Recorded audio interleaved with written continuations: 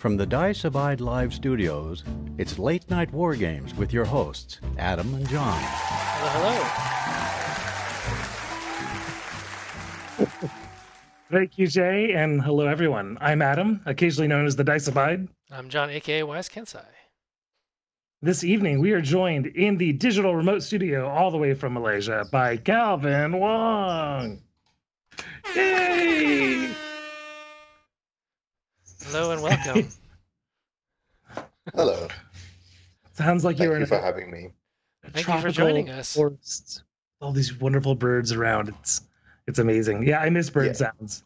Every time people ask me to be on a show for the US, it's always, my morning, US night. And the birds are out. Well, fantastic. Gentlemen, what are you drinking this evening? Calvin, any beverages at 11 a.m., 11:30? Well, it's 11 a.m., so water will do. I love water. That is probably the best option at 11:30 a.m. I should follow that advice more frequently. Right. John, how about you? I am doing my usual hot toddy. I've put some of that Game of Thrones themed whiskey into my hot water, and it's delicious. Ooh, that sounds nice. Speaking of beers that are mostly water, I am not having one of those. I'm having a Chewbacca German-style double bock. Right? I love the names. Like if you sell a beer with a good pun or a bad pun, even like a vague attempt at a pun, I'll probably buy it and drink it on this show. But it's delicious. This isn't my first can, so I can tell you it's fantastic. That sounds great. Well, gentlemen, cheers. Cheers. Bottoms up. Oh yeah, still good. Just as good as the previous 3 cans, in fact. So, John, why don't you take it away with some Bromat Academy news? Sure. So basically, we've got the last couple of days coming up in the month for Academy Mission 31. The mission now is to take a sectorial. Don't take a link, right? You can have a three model link if you really want one, but max out some kind of AVA, right? So that last time we talked about Speculos and Hellcats. Maybe this time think about, maxing out on Bog Marie if you're playing ASA, or better yet, Guarda de Assalto. They're AVA 4, so you might want to think about that. It's big brain play right there. And let us know how it went, right? So just shake up your play style a little bit. Let us know how it goes, and you'll be entered to win fabulous prizes at the end of the month. Prizes. So other stuff that's happening, right? So if you're working on that tag, you've got a couple of days left in the month. Please send it in soon. We'll judge it, and we will talk about the results in April's first episode. So that's 2 episodes from now. And we'll also release fabulous prizes. One thing I did want to announce is that Broman Academy is partnering with War Garage, run by Rene Lara in Venezuela, and he is going to be, opening up the community, the community to the Spanish-speaking community as well. And we can have as many people come in with awesome paint jobs, and we'll have more prizes thanks to some support from Corvus Belli directly, which is pretty awesome. So more and more prizes for everybody who paints stuff. So there's a painting poll live on Facebook. Go check it out. If you have opinions about what you want to paint for the next quarter, it's probably going to be heavy infantry unless you can rustle up like 80 votes. So you can do that. You can change it up. So that's happening. I could vote 80 times. You could by making 79 more Facebook accounts. Sure. Yeah, and then we're on to some Kickstarter news as well. Yeah, so Punga Miniatures just announced their Wave 2 of their Dwarf team, so this will be for next month's Patreon. It's awesome. I'm looking forward to having all these stills, and I'm even more looking forward to our buddy Dan fixing his 3D printer so he can print me off another Dwarf team. Yep. When in doubt, is out of commission. Right, when in doubt, more dwarves. So also from Soulforge Studio, they've finally gotten back to starting to work on their orc fleet for Battlefleet Gothic, and they look freaking rad. I've already printed out had Dan print out plenty of the Brute Ram ships, as well as a handful of their cruisers, and they're a dream to print. They come pre-supported, really nice. So this just fills out the other 3 missing escorts, and you have all the escorts for your fleet. And then in other tiny, small-scale news, we have this is from Forest Dragon, which is I think the second or third part of their Bretonnian releases for War Master. So this is kind of where I might be looking at getting my fantasy fix on. War Master is an old game from the mid '90s from GW, and it was really good. And it was good enough that when Rick Priestley left Games Workshop, he actually just wrote new games based on the same rules. So like the Warlord Games small scale Civil War game is just like this version 3.0. Very nice. So really nice stuff there for Patreon. You know, we ask people to support us on Patreon, and you know, we also like to support the people that are doing the things we appreciate. Mm-hmm. Well, when they get a Skaven army together, we'll have Dan print it and we can play. There's 2 people that are getting ready to launch Skaven armies, so get ready for it. Let's see what else. We have some articles on Lumbering Sprocket, which you can go check out, written by the lovely Than. So please check those out and send him love for those. Yeah, that's it, I think, for the news. Well, that was our rapid fire news section, so we don't have to bore Calvin with all of our silly little toy soldiers. Yep. Actually, that's not true. There's a little bit more boring. I don't know. I was enjoying that. Oh, I was enjoying that. I didn't understand any of it, but I enjoyed it. We sounded enthusiastic, and that's what matters. Oh, yes. Yeah, for sure. So for hobby, I've been putting together some stuff for John. Is that what you have up first? Mm-hmm. So, yeah, I like building things, and John doesn't. So when there's something that John has that I want to play against, I need to put it together for you. If I want it anytime soon, at least. Yep. Also, you can put together Margot and Durak because I already have the old ones. I like them. I'll probably never do it, and you want to touch the model. So everybody wins. That's true. I really like that model. So we've got the Margarita Guard, which you supplied to me with a resin 60mm base that I had to build out to 80mm. And then the cutter with the bootleg cutter opened up with the Tech B sitting on the shoulder, and then of course Margot and Durak. Yep. That has been most of my hobbying. John, what have you been doing for you? So you know that moment when the paint is stuck in the bottle, right? And you're just like shaking it and you're shaking it and you like squeeze really hard, and then whatever clog was there comes out, and you're just like all comes out in one go. Yes. Well, that happened to me. And I had a huge pile of purple paint, so I needed to do some base coating.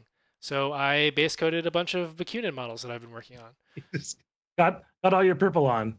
Yeah, pretty much. I was like, oh god, paint's gonna dry. Go, paint. So that's what I did. Well done. Good work conserving that paint. Yeah, right. That's the key. The key thing to do is not waste the paint. Doesn't have to look good. Just don't waste the paint. Yeah, exactly right. It'd be a tragedy. So, Did you just try to combine tragedy and travesty? Because I approve. Nope. I'm just gonna keep going. Okay. I like to do this. That's what I like to do. So, John, you got a game in. I got a game in with Obi. I put a Contasmento on the table for the first time versus his Tunguska in a game of Armory, and it went fine. I learned that I don't know how to play a Contasmento yet, but I love Guardia de Assalto, and you'll be seeing more of that from me. And I shot my own guy in the face, and he died, and it was really bad. So don't do that. I got really cocky, and I was like, he'll probably survive this, and he did not. So what's the worst that could happen? What's the worst that could happen? I could lose domination of the armory by shooting my own guy in the face. Good work, John. So Obi took that home. I think you got a game against Obi too, right? Yeah. So I also played Armory, where basically after getting tired of dealing with you and your spotlight missile bot making me sad, yep, I had to do it to Obi. And it felt just as good to give as it did to receive. I don't know, but I'll talk about it more, I think, in the next week or two when we talk about the Armory and those missions. Yeah. So if you're interested, go check out mercurycon.net. You can see all of the things. Yeah, we'll talk. Our next episode is about the Armory, so we'll talk in detail about these games. So Calvin, this bit might be relevant. Have you been able to play any games lately? Any board games? Yeah, right. Never heard of it. What do we hear about? This is a gardening podcast, right? Yes. Birds. We're talking about birds now. Oh, that's right. Ornithological. Yes. Yeah, actually, the answer is yes. We've managed to play Calico, this board game, which is really, really good. It is Yeah? a very cute, very thinky board game. I was saying, it looks that co- adorable. I've seen is the adorable. pictures. This guy? Yeah, but see, that's the thing, right? Like, we in the gaming world have conditioned ourselves to believe that things that are adorable must be light and fluffy. No, this Sure. is one of the crunchiest board games I've played in a long time. Really? Yeah, it's very simple, as you can see from the photo right now. You're just trying to build a quilt, hmm but every time you place a tile, you're balancing like 3 or 4 different possible goals for that tile, right? Because you're trying to match the patterns, you're trying to match the colors, you're trying to match, you're trying to get it so that it's. Are you trying to get 3 colors in a row? Are you trying to make sure that like the pattern and color fit the basic goal that you're trying to do? If you're placing it in between 2 goals, you're trying to make it fit both goals, and then you're trying to get it to try and attract some cats, and all the different cats have different attraction rules. Yeah, Oh, you interesting. can Oh, I see. you can play it. You can play it in a. Oh, yeah, okay, great. So you brought it up on the screen right here. So you see the 3 goal tiles Yeah, that are yeah. in this. So the one on the left, for 8 points, you get 3 of one and 3 of another one. Uh-huh. So the one on the left you can see has got 3 flower tiles and 3 Oh. dot tiles. Mhm. Yep. Right. Mhm, So that's mhm. worth 8 points because it's 3 of one and 3 of another one. A B B B. I see. If you get 3 of the same pattern and 3 of the same color You get 13 points. on both sides, you get 13 points. Yeah. Okay. Yeah. Goodness. Okay. Wow. So- okay. Right. Yeah. So the one at the top you can see that means none of the same. Mm. Yeah. That's probably Um, harder so- than. Oh yeah. Which is So why you it's worth have 10 you points. need to have so for 15 points you need to have 1 of each of the colors. There are 6 colors, and 1 of each of the patterns. There's 6 patterns to get the full 15. This reminds me of so- Suburbia. Probably because of hexes. Oh yeah, it's kind of like Suburbia, but because Suburbia is so open and so flexible. Mhm. Mhm. Like but this one is very closed. Like you're playing on that board, and that's the size of the board, and that's what you're playing on. And you only have a certain number of turns to complete your quilt, and you have all these competing things. So if you make 3 colors in a row, you can see there's many places in here in which there's 3 colors in a row. You get a button. The buttons are worth 3 points. If you collect all 6 colors of button, you get an extra, I believe, 7 points for the rainbow. Interesting.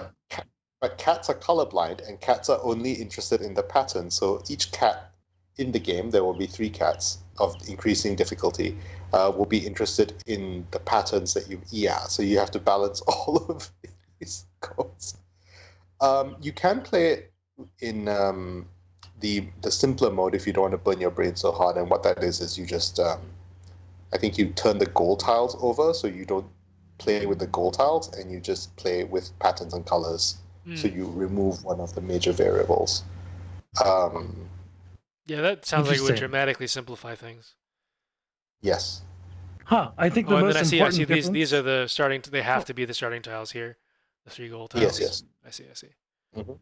Yeah. The most important difference is that it looks way cuter than Suburbia. Yes. Mm. Also true. Yeah.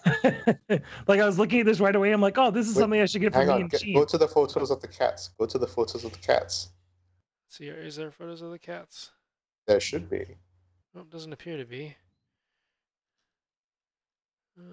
Well, okay, fine. There's cat components, We just go straight to the rule and book. they're all based on. If you go right to the end of the rulebook, Okay. that's where all the cats are. Load faster. The internet is Load waiting for faster us. so we can see cuties. Right. I just want the internets to work immediately. I know. This is we live in the future. Come on. Oh, There we here they go. are. These guys? Yeah, so these are the photos of the cats that are in the game. Oh, hey, Oh, Rumi's funny. from Portland, Oregon. That's where we're from. Let's go find them. Right. Well, I may have to pick this up the next time I go by the LGS. Can we get your cat to paw at the box of our game with the cat in it, please? Right. Well, that looks fun. I'll give it a whirl with John Yeah. because nobody else in my house will. Right? Like it looks It's a really- cute. It looks cute enough. I could I probably say this- sucker. Hmm? Sucker what, sorry? Oh, I'd say it looks cute enough. I could probably sucker my wife into trying it once. Right. How does she not play games? She doesn't. She's actually the jock in our relationship. Oh, that's nice. I was gonna But say, she encourages me. I say this every time I talk about the game, and I will not stop saying it until it's I'm either proven right or wrong. But if this game is not nominated for Spiel des Jahres, I will eat a meatball. Really? Yes, That'll be I fun. have the if it's eligible, if it comes out in Germany, if it came out in Germany, I'm not sure about the during the eligibility period for Spiel des Jahres. Mhm. Right. It's a shoe in for Spiel des Jahres. Like Wow. this is the kind of game that we're talking Okay. about here. That's high They have praise. a real winner on their hands. Yes, it is. I'll have to go check it out. This is Man. like I been wanting to prefer go it to to Spiel. Azul. Like Okay. Okay. played Azul. Yep. I like Azul. I have It not sort of played Azul. scratches the same part of the brain where you're like, ooh, which one do I take and where do I put it? Like, but it's got it's slightly more complex than Mm. Azul, but less mean. Azul's kind of mean sometimes. Azul is super trolly if you play trolly. Oh, and- yeah. Yeah, Well, and which I- means it doesn't would- have- yeah. This one doesn't quite have that possibility, but it's still really good. And I also played this other game called Under Falling Skies, which is based on the sort of retro Space Invaders style of thing. Ooh. But what it Okay. is it's a solo or technically co-op game because all solo games can be co-op games. Sure. Mhm, mhm. We played it as a co-op game, which you are trying to stop aliens from coming and destroying your base. You're trying to shoot the aliens out of the sky. You're trying to advance your research thing. And the fun part of this game is that it's a solo game, so it's incredibly difficult. Yeah. You're trying to place dice in the various rooms of the game to try and do things right, like make energy, make science, shoot down ships. Oh yeah, there you go. That's what the game looks like. And for every dice you place, the enemy ships move. Oh, I see. fun. And they move the distance specified on the dice, which is bad because Oh, okay. Oh. So Which it's is kind of bad like because- Twilight Struggle in that respect. kind of in that the higher the number, the harder it gets for you. Yeah. I Yeah. mean, you need the high numbers because you need the numbers to be able Yeah. to do things. Yeah. But they also, yeah, and as you can see from that picture with the ships come down towards you, and sometimes if they land on specific spots, bad things happen. So you're trying to get them not to land on specific spots, and you're trying to get them to land on the spots that let you blow them up. And you're trying to, yeah. So you lose if enough ships make it to your base to destroy it. You lose if the alien mothership makes it all the that's that orange thing at the top, makes it all the way down to your base. That destroys the base, and you win by pushing that little green disc all the way up to the top to max out your science points. That's the only way to win. Oh my That's gosh. pretty It's a awesome. really- I'm a sucker a- for components. yeah. Well, And that's fun. there's a whole campaign. See that blurring, by the way? That's not photo manipulation. The demo copy that you get has blurred. They just printed blurred stuff on cardboard. Like, don't look here yet, but like you used to setting it up. Yeah, no, but there's a demo copy of the game that only comes with like the start. It doesn't come Oh, with I it, see. like the rest. Yeah. Oh, that's so crazy. They just like gave you the cardboard. They're like, you could have this cardboard with real pictures, but you have to buy the real version of the game. I mean, when they sent me the game, they sent me the demo copy as well. I don't know why, but so that's why I know what the demo copy looks like. But I have the full game. And what the blurred out cardboard is it's the campaign basically. So you can play through an increasingly difficult campaign. You can see there's various cities as well. Different cities have different abilities. And you can play with Area 51 or New York, or in the photo there's Montreal and Mexico City. I haven't played with those yet, but it's a really simple game in that you only have you do 5 things a turn, right? You place 5 dice in 5 different rooms, and that's all you can do. But the difficulty is like the implications of what you place and where you place and which order you place them in, because if you go back and look, there's 2 colors of dice. Yeah, it was a slightly darker one. Yeah.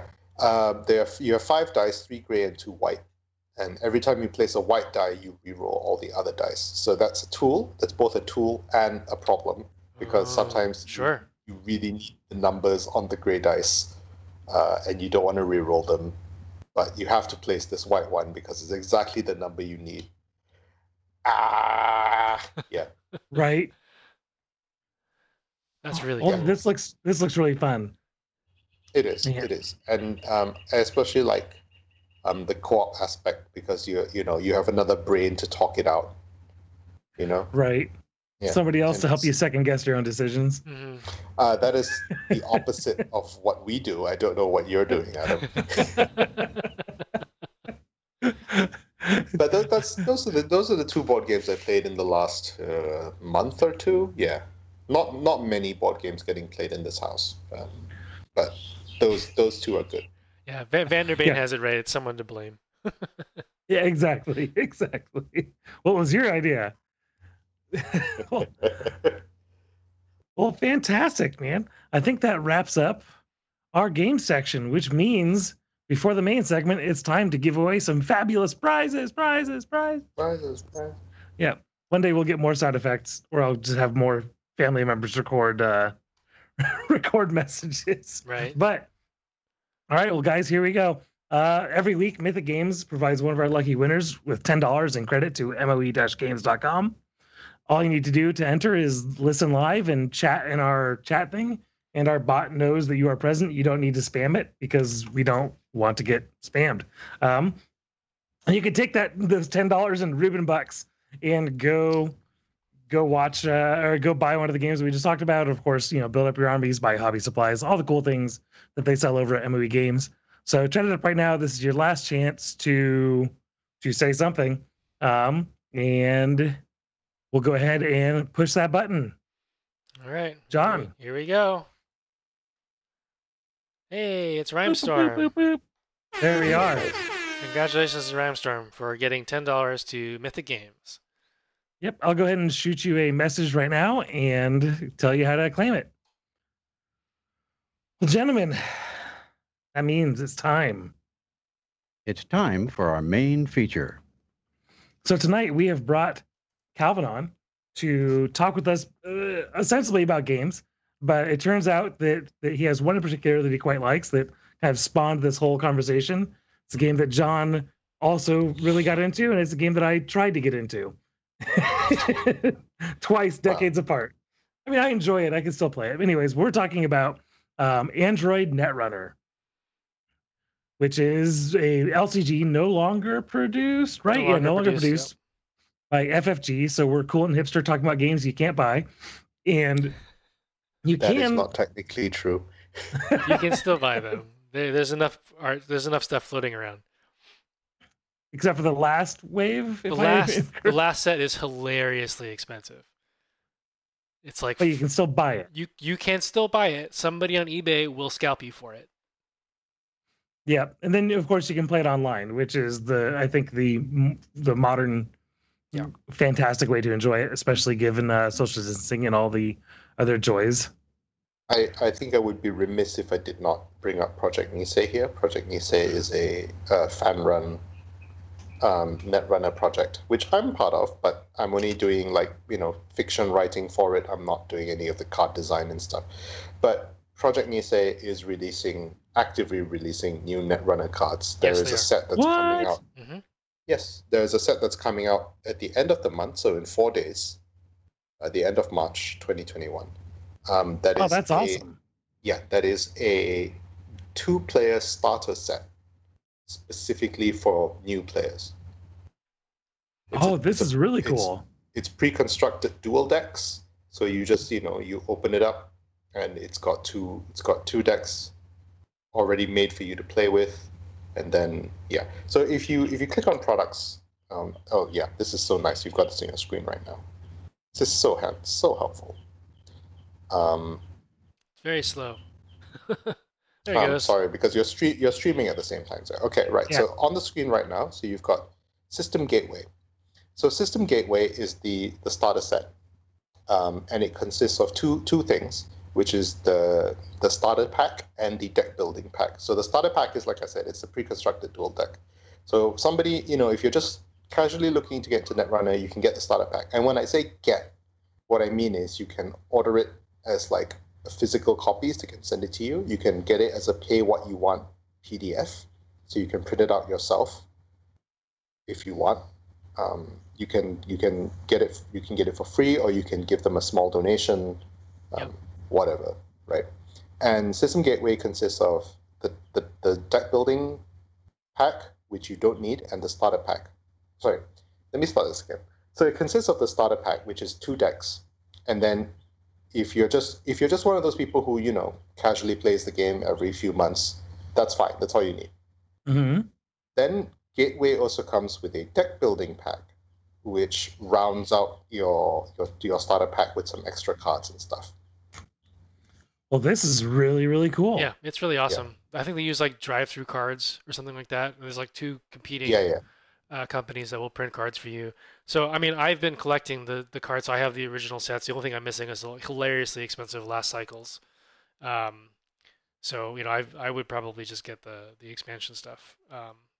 And then right below it, you see System Update 2021. So System Update 2021 is meant to be a companion to Gateway, but unlike Gateway, which is all new Netrunner cards created by Project Nisei, Update is reprints of Fantasy Flight's cards, but done by Nisei, and they all have new art, and some of the rules have been updated, so they've retemplated the cards to fit the new rules. The rules have not changed. They've just been like reworded to be more consistent and like sort of rule out the edge cases and stuff. So you can use your old FFG cards if you want, but you can also just get the system update. Yeah. This is really neat. It's like the Oracle text in Magic the Gathering, if people are familiar with that. The other thing is that I believe the frames have changed as well, right? So the art has changed slightly, right? So the cost icon looks slightly different. It's in the same place, looks basically the same, but it's subtly different. Yes, and the reason is because they don't want to reuse any of the assets. I think it's a legality thing, but yes, I don't know. If you scroll down to standard expansions, this is Uprising and Downfall are the 2 expansions that have been created for the game so far. They're just new. They are 130 new cards. They're all really fun to play with. And one of the things I wanna emphasize here is that all of these cards, especially the Gateway stuff, is aimed at new players, but it is not watered down kind of basic stuff. It's really, really powerful cards that returning players will look at these and go, oh, what? They did what? Yeah, this is what I did, right? Like, I'm part of Nisei, but like I said, I don't do any of the design and stuff like that. So, I just work on some stories, on flavor text and stuff. So every time I see a card that they've released, or like, the public sees it for the first time, it's kind of like I'm seeing it too, because I cannot retain information from spreadsheets. Like, it just falls out of my brain. Yep. So when I look at the card, I'm like, excuse me, you guys released what? This is balanced? How? Explain. I mean... No, but it is balanced if you think about it. But it's just a strong effect that's fun to play with, and it's simple. But yeah, I think though, anybody who's looking to get into Netrunner should definitely look into the gateway starter set, definitely. Yeah, that's a great Yeah, bit of advice. I'm looking at it right now on Make Playing Cards. Yeah, I'm That's- definitely doing it. Well, rather, if we play a game in person, Adam, I will definitely do it. How's that? I mean, I'd be down. I mean, really I'm down enjoy. for I think pretty there's much just anything. there's just something wonderful about Netrunner and like the shell game and the mind game that go along with the whole thing. So Yeah, our audience, but it is Go ahead. intimidating. So which is why I Yes. think the starter set is yeah, one of the things about Netrunner, like Infinity, is that you do benefit from having encyclopedic knowledge of cards. Mhm. It makes you a better player. You can better predict what your opponent might do by influence counting.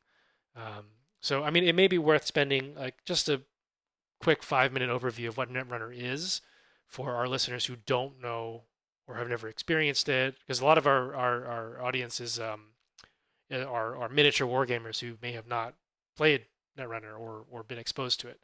So I guess we can really quickly blow through what it is, and if anything comes up that I say incorrectly or whatever, feel free to jump in.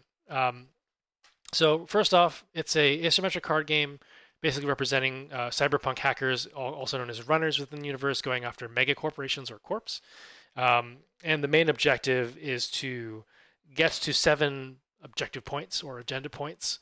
And you can do this in 2 different ways. Runners can either go steal the agendas, which are represented by cards in the corporation's deck. You can actually go steal them from them. Or as the corporation, you can expend resources to achieve those agendas. Usually you get some in-game benefit for doing that, right? So maybe you get some money or some cool effect or something like that. And the cooler the effect, or the more powerful the effect, the more resources you have to expend to achieve that agenda. There's a couple other So ways it's of winning. basically, Yeah, go ahead. I was gonna say, it's basically as the runner, you're winning the game by stopping the corporation's nefarious plans. Right, or Right, like, exposing that's them to the public or Yeah, something. exactly. Yeah. And the corporation is, like any other business, they have a bunch of different projects they're working on, Mhm. and every project they complete puts them closer to world domination. Right. Right. So that's pretty much straightforward. You get the points for stopping them, which is stealing it from their, from the deck or out of the a server, or they get the points for having accomplished their agenda. Right. Literally agenda.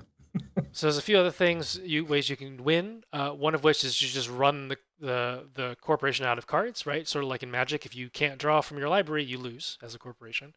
So that's one way to do it. That's sort of like representing the runner draining the corporation of resources or something like that, right? Running out of time. Or the corporation can straight up kill the runner, right? So in the evil cyberpunk future, right, the corporation doesn't mind blowing up your brain or dropping a rock on your house. And for Yep. orbit, right? So those are ways you can do it. And so there's a couple of ways to do that. There's a couple of resources in the game. So of course there's credits, and credits are sort of a general stand-in for resources, right? It can represent either money or the resources to buy money or influence and that sort of thing. Also like hacking power, basically by spending credits to beef up your programs and things like that. There's the notion of clicks. So action is basically time. Right, there's a limited amount of time in each turn, so you only get a certain number of actions per turn, and then cards, of course. And you can trade all of these things for each other, right? So there's ways to pay clicks for cards or clicks for money, right? So time is money in cards. You can get money from cards, right? So they kind of go around all these things. Probably worth talking about structure a little bit, how it works. So here's an example play scenario, right? So you have your deck, which is called R&D, right? So this is your library. You have your hand, right? So presumably you have some cards in your hand, which the runner does not know the contents of. And then you have your discard pile. So we'll put some stuff in the discard pile for now, right? So you have HQ for hand, R&D for library, and archives is your discard. And basically, you can actually do things like set up servers, right? So how do you actually get those agendas? Well, you can install servers, right, which extend out different parts of the play area, and these represent assets that are now exposed, right? So you've actually spooled up a web server or something, let's say you spooled up a data center to crunch numbers for your like fabulously important world domination enterprise, and then you can spend resources by putting tokens on these cards and eventually you'll get to the required number of tokens, and then you can score your fancy world-ending scheme. And once you get to 7, you win. But of course, the runner can also just come in and take this and expose it, because it knows, the runner presumably knows what this is now. So you can protect your servers by installing what's known as ICE, and that's basically, in modern parlance, like a firewall of some sort. And so you can protect all of your servers with various bits of ICE, and you can stack out many pieces of ICE to really defend your servers. But of course, that costs time and resources, right? So the more you do, and the more ICE you have active, the more money you've spent to get into that game state. So that's sort of the push-pull through these sorts of things. So that's just sort of the general structure of the game. The runner basically has a completely different setup. It's much more like a Magic the Gathering situation where you have all these permanents in play, and the permanents give you some resource stuff to work off of, or maybe some tools with which to attack these servers, right? So we won't get into the full details of like how you play Netrunner. There's a bajillion videos that you can go check out, and of course you can just get this Nisei starter set, and I'm sure that comes with some lovely and well-written rules and explanation for you to chew through. But that's sort of just the general idea. Some of the really fun things you can do that really capture the essence of Netrunner are the ability to sort of look at the opponent's board state and say, like, I don't think you can get into more than one server this turn, right? Because you just don't have enough resources, you don't have enough credits, you don't have enough clicks available based on what I've set up. So you can really only inspect one thing. So you can actually put out multiple copies of stuff and say, like, well, you can check one of these, although if you don't check them all, I win, right? So that's a strategy that you can use as the corp, is to sort of bleed the runner dry, like force them to attack a lot of different things, and they won't have time and resources to do so. So, one of my favorite my favorite games of Netrunner, I was playing NBN, and I had an AstroScript in hand, and 2 other like meaningless assets. So I had 3 servers. I knew the runner could only get into 1. I pulled 3 cards from my hand. I shuffled them, so even I didn't know what they were, and I installed in 3 different servers, and I said I passed turn. And the runner just looked at me and says, "You bastard." I can't even read your face. I don't know which one it is. And I'm like, I don't know either. So that was a fun game. So Netrunner was invented by Richard Garfield, who made Magic the Gathering. And then after he made Magic the Gathering in 1983 or whatever it was, decided, you know what, I'm gonna make another game, but this time closer to poker with the bluffing aspect. Right. And so that was Netrunner. He still, I believe, he still considers it the best game he's ever created. And I heartily agree. Yeah, it's really damn good. I've played. I mean, I think most of us nerds, especially if you played the card, the CCGs back in the day, have played several Richard Garfield games. Like I know just off the top of my head, by middle school, I had been playing Magic, Netrunner, and Jihad, which I think got changed into Vampire: The Eternal Struggle. And I've always had a really big soft spot for Netrunner. And one of the things I really like about it is that you're fundamentally playing 2 different games. The corporation, if the runner does nothing, the corporation wins, right? And it's not because they have squashed the runner, like in Magic where you're killing the other wizard, but it's just because the corporation is doing what corporations do, which is growing and consuming resources and expanding and dominating the world. So what they're doing is they're really just playing a defensive game. They're building these servers and they're defending these servers. They have some ways to go more on the offense, like putting tags on a runner and then literally sending goons to go break their legs.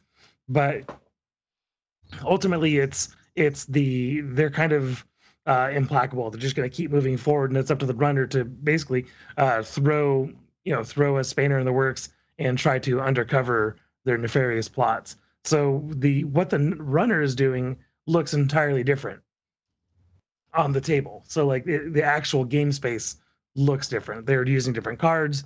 None of the cards are the same. There's no card that works for both decks. You have runner cards and you have corporation cards. Even the scale of things is different. I remember back in the day, they even talked about how like one corporate credit is like thousands of runner credits in terms of like currency conversion. But to them, like they spend $1 million the way a runner spends $100. Yeah, it's the scale is not meant to be accurate, I guess, from that perspective. Well, Yeah, right, I think- like there's two equivalent cards for each side, and they both cost 5 credits, and they both have the same effect, which they give you 9 credits, right? yeah, The runner version is called Sure Gamble, so it represents like you play you rig your poker game and win a big payout, right? The corp version is called Hedge Fund, so presumably you Yeah, just I mean, so they do the same thing. It's just a, yeah it's they just do a- the same thing, it's a but the corporate scale of the poker deck. payout is significantly large. Yeah. Right, and weren't there?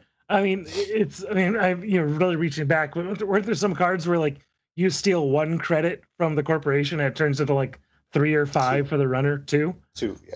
Yeah. So like it's a totally different game, which I think is actually kind of perfect. If you think about like, using hedge fund as an example, like corporates doing corporation stuff, what they are doing is very different than what the gritty, downtrodden runner is trying to accomplish. Yeah, And so it's- that's- what I Mhm. love is also that sense of like cyberpunky rebellion. It's like you are a faceless, amorphous corporation playing with trillions of credits, trying Yep. to enact global takeover or whatever.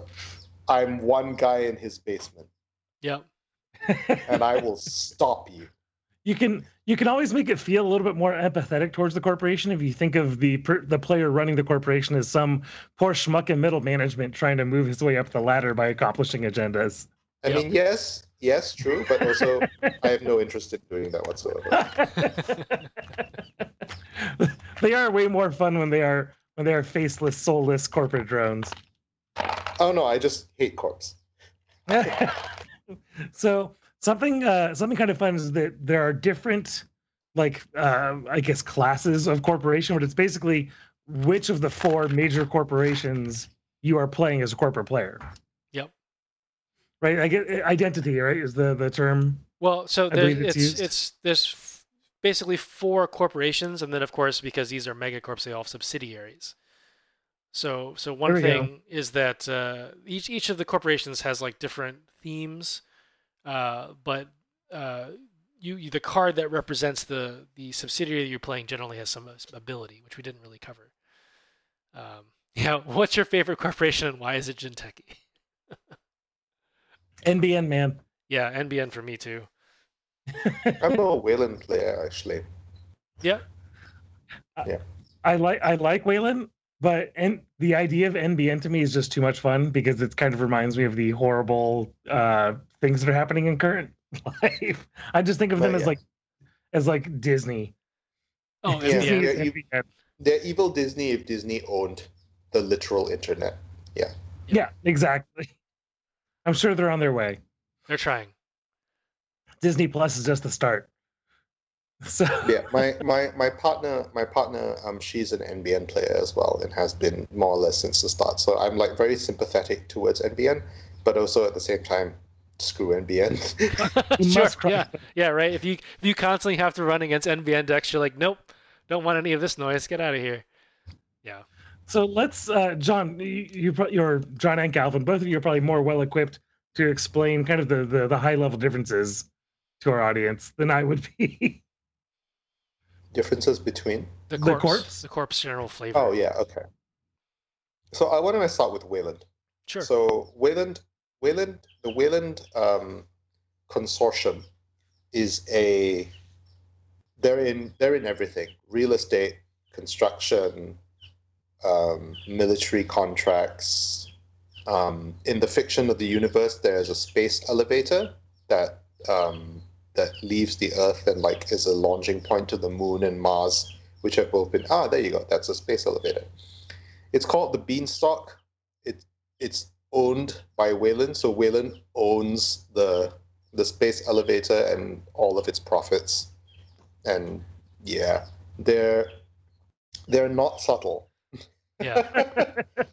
Their whole thing is we own pretty much everything, and we have a lot of money, and when we will do basically whatever we want to protect it. So they're like, what was it that John said earlier? Like, we'll drop a rock on your house. Mhm. Oh, yeah, I got a rock. Yeah. Alternatively, we'll blow up the entire city block that you were living in. That was my favorite card from way back in the old Netrunner, which it was called "I Got a Rock," right? And did they end up? I think they did end up reprinting it, but it's basically Yes. we've got enough tags on you that we're pretty sure we know where you live, and we're going to divert an asteroid onto your Yeah, and house. drop it onto your house. Yeah, pretty much. Yeah. So Wayland is not subtle.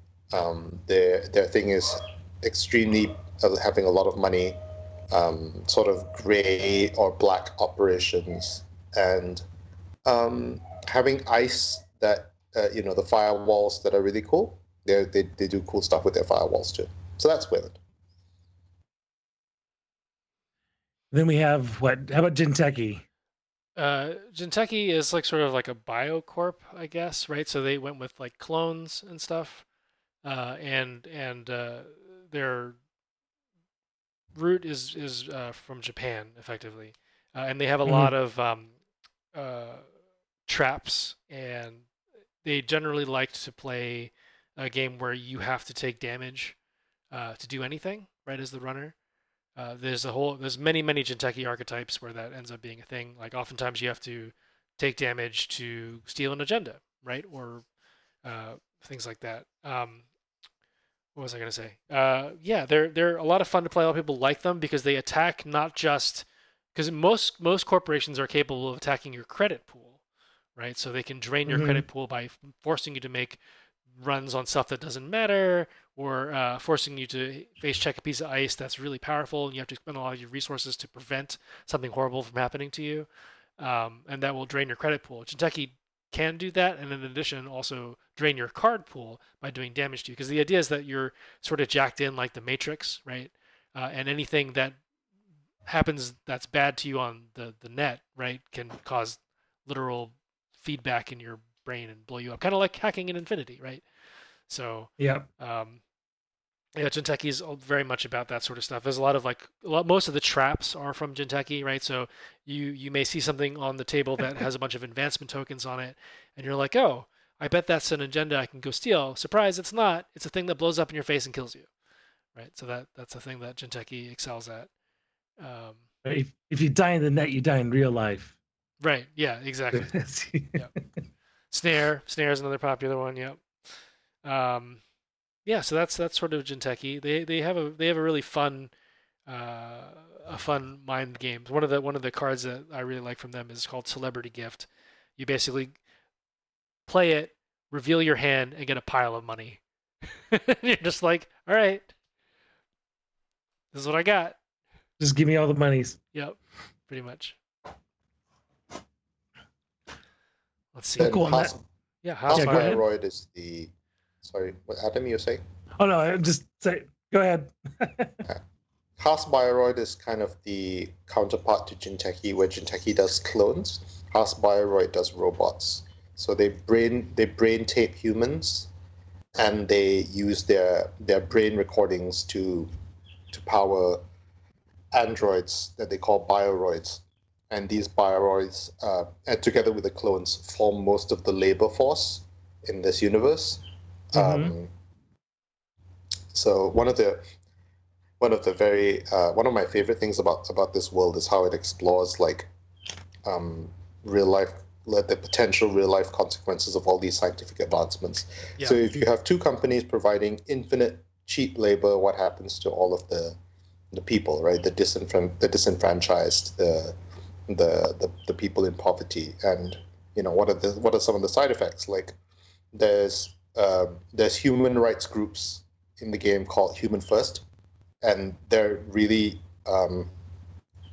I guess you could say controversial with their methods, because one of their methods is sledgehammers. They go and smash all of the clones and bioroids that they can, because they're taking human people's jobs.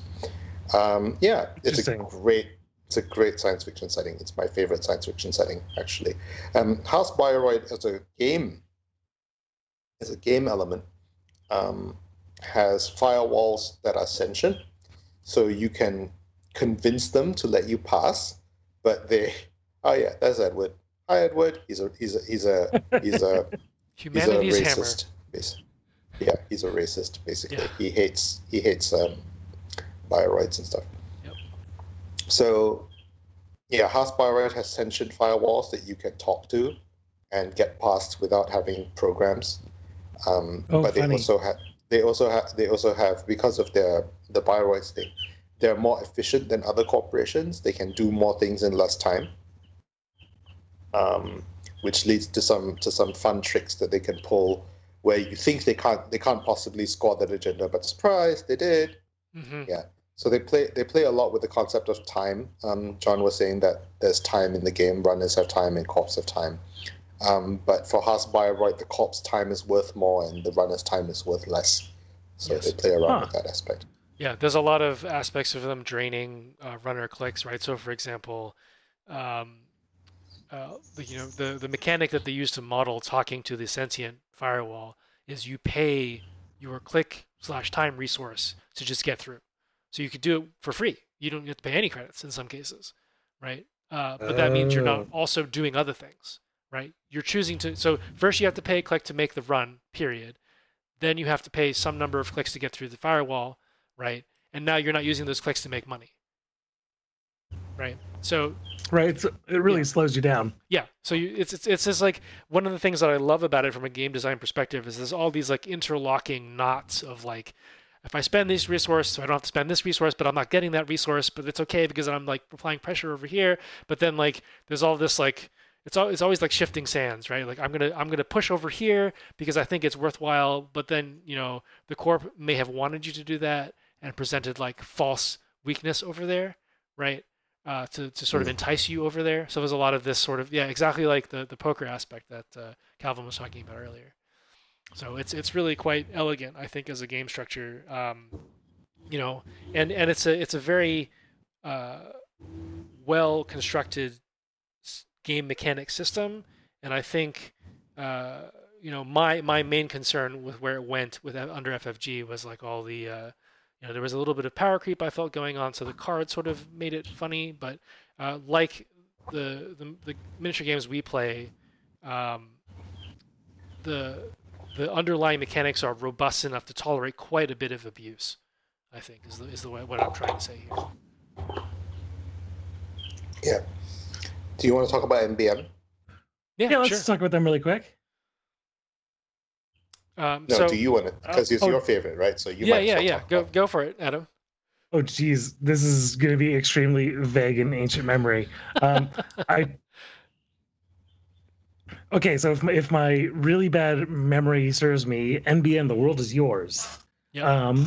It's okay. So basically, they're Disney, right? Like I liked them because they are the monopolistic entertainment media companies, and for me, those are the companies in my future Netrunner setting or in future cyberpunk setting that I like to destroy the most. So when I play the game, I want to play as the bad guys, which I appreciate. In terms of game mechanics, I'm vaguely remember that they have a lot of money. Is that their mechanic, or am I just totally off base on that? I felt like Wayland usually has piles of money. NBM's thing is tagging. Oh shoot, that's right. That's why I like these guys, because I got a rock. It was we're gonna find out where you live and who your friends are and come break your kneecaps. Yeah, I mean they just know everything, right? And they subcontract out to the seedier parts of Wayland to go send the hit squad or whatever. Yeah, exactly. So the tags in this game are basically represent how good of an idea I have of who and where you are, right? If you have one tag, I might have like a rough IP block and may be able to track down what city you live in. Where if I've got like 5 tags on you, I have your home address and you can expect people to come knocking. And then some of the fun counterplay to that, like if I remember correctly, there was like a lead-lined refrigerator you could get as a runner to basically hide inside so you don't get nuked. They could eat a bunch of meat damage for you. Yes, thank you. That's what it was. It was all the tagging. It was just finding you and breaking your legs. Yeah, and it's just so characterful as well. Yeah. In this universe, NBN literally owns the internet. Like every bit of information that goes across the network goes over their network. So yeah, have fun with that. Yeah, right. They know all the things. I just love playing them because it's just I think they're the for me they have the most entertaining flavor, right? Like my favorite piece of ice is pop-up window, where it's just like doesn't really cost much to get through, but the corp always gets $1. It's just like go through as you go through. It's just like, well, this is happening whether you like it or not. You have to click the X and get rid of it, and I'm getting my ad money, so all right. And I think NBN has the widest variety of, like we talked about all the other corps, right? Like Wayland, like you can play as a construction company, you can play as an oil drilling company, you can play as an energy company. Jinteki, you can play as like a cloning facility, or you can play as like the agro corp that grows the food. Right. But NBN I think has the widest variety of stuff because you can play as like, the people who control the satellites. You can play as like a game company, that sells you products. You can play as like a augmented reality corp. You can play as a news corporation. You can play as like an advertising agency. Yeah, there's like lots of different. Right. I think much like modern media corporations, they can even seem like they're on your side. You're like, no, we're just bringing you cool streaming tools for everybody. Yeah, they make your favorite show. Right? Yeah, exactly. We're your friend. It's exactly how people love Marvel, and it's fine to love Marvel, but you have to at least sort of question the military propaganda that is within Marvel, at least a little bit in your life. I mean, just ignore the fact that we're literally carving advertisements onto the moon. Yeah. Right, wasn't that one of their agendas? Yeah, Astro Skipped pilot program. That's right, exactly. We're just gonna give it a shot, see what it's like. You guys won't mind, will you? Okay, so yeah, that's the basic rundown. It's a fantastic cyberpunk setting. Android is more than just Netrunner, though, right? And I think Calvin, you kind of alluded to it a little bit, where it's a pretty expansive universe. Yeah, so Android is a science fiction universe that they set Netrunner in, but Android is not just Netrunner. So Netrunner is focusing on the corps and the hackers that try to stop them, but the Android setting more generally is talking about, like I said earlier, labor and like human rights and the cyberpunk future, and the various games in the Android universe have all sort of showcased this in a slightly different way. The most recent game that they released was an RPG supplement called Shadow of the Beanstalk, in which you can play in this this Android setting, and you can be like, you can be a hacker, but you can be more than just a hacker, right? But the idea here is that because it's an RPG, you still have to go on adventures. So your adventures often involve raiding the corp, or like be going on high-speed car chases in the future, or having guns and fighting off enemy private security forces, things like that. But the hacking is less emphasized in the RPG setting. It's much more about the physical spaces that the players inhabit.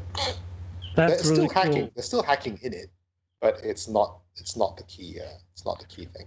Right, like it kind of feels like if you define like high fantasy versus low fantasy, where high fantasy you've got like dragons and giant armor shoulder pads, unless you're a girl, then for some reason you have an armor bikini, right? Like if that's your Warcraftian high fantasy, and then you've got your more Tolkien or Game of Thronesy low fantasy. This we feel is kind of like the low cyberpunk side of things, right? Like we're not, like you said, we're not taking like crazy adventures through the net. Like no, we got to go down to this place and hustle this other dude to get a RAM chip. Yeah, basically. I mean, obviously, it's all up to your GM, right? Of course. Yeah. And the game that they released before this was called New Angeles. Right. And what New Angeles was about is that you were,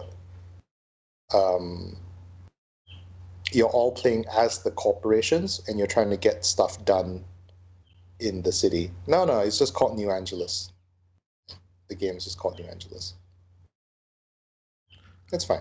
So what the game is about is you play one of the corporations, and you're trying to exert influence through the city. It's based around like negotiating with each other and voting for each other. And one of the fun aspects of the game is that one of the corps could be that's the one. One of the corps could be secretly working with the feds. Oh, nice. In the fiction, New Angeles is a United States incorporated territory. It's actually in Ecuador. Because that's where the beanstalk is. There's the space elevator, right? So it has to be on the equator.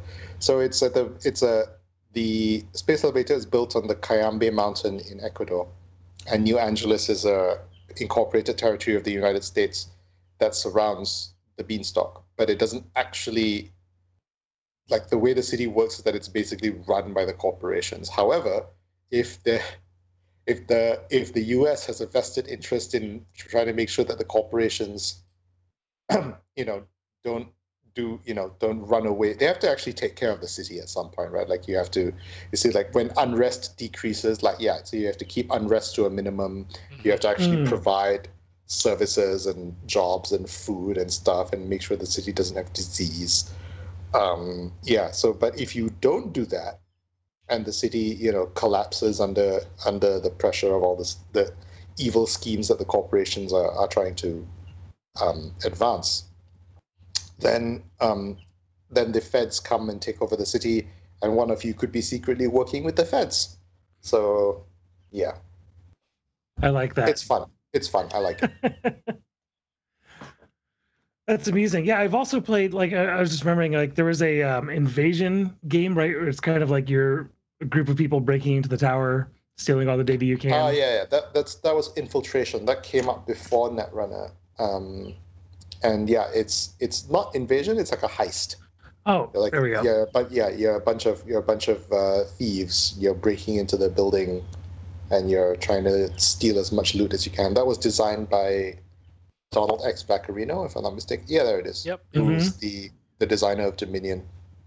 Yeah. This game came out before Netrunner. Wow. Okay. I just own remember, it. You can play it. I played it back in the day. I think I played this knowing that Netrunner was coming out soon, so I wanted to play this before I got back into the re-release.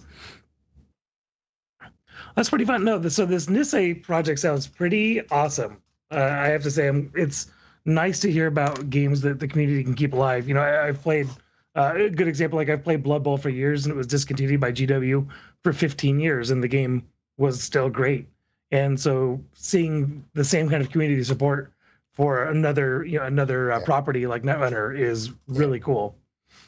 Yeah, I mean, the reason nobody knows the actual reason that FFG had to stop making Netrunner, apart from the fact that, so the only thing they said publicly is that the licensing deal with Wizards of the Coast fell through because Netrunner was created by Garfield for R. Talsorian Games, and that license is basically owned by Wizards of the Coast now.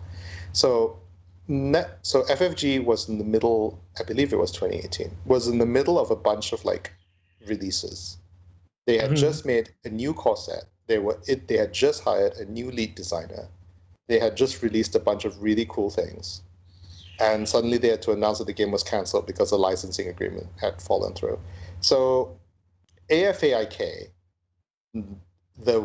or at least, from what I can see, I feel like the licensing stuff was more either on the Wizards of the Coast end of things, because it really seemed like FFG was gearing up to do some cool stuff. That's why the new, the last few cycles are so expensive, by the way, because they had to basically, by the time the license ran out, they had to get rid of any product that was not sellable anymore.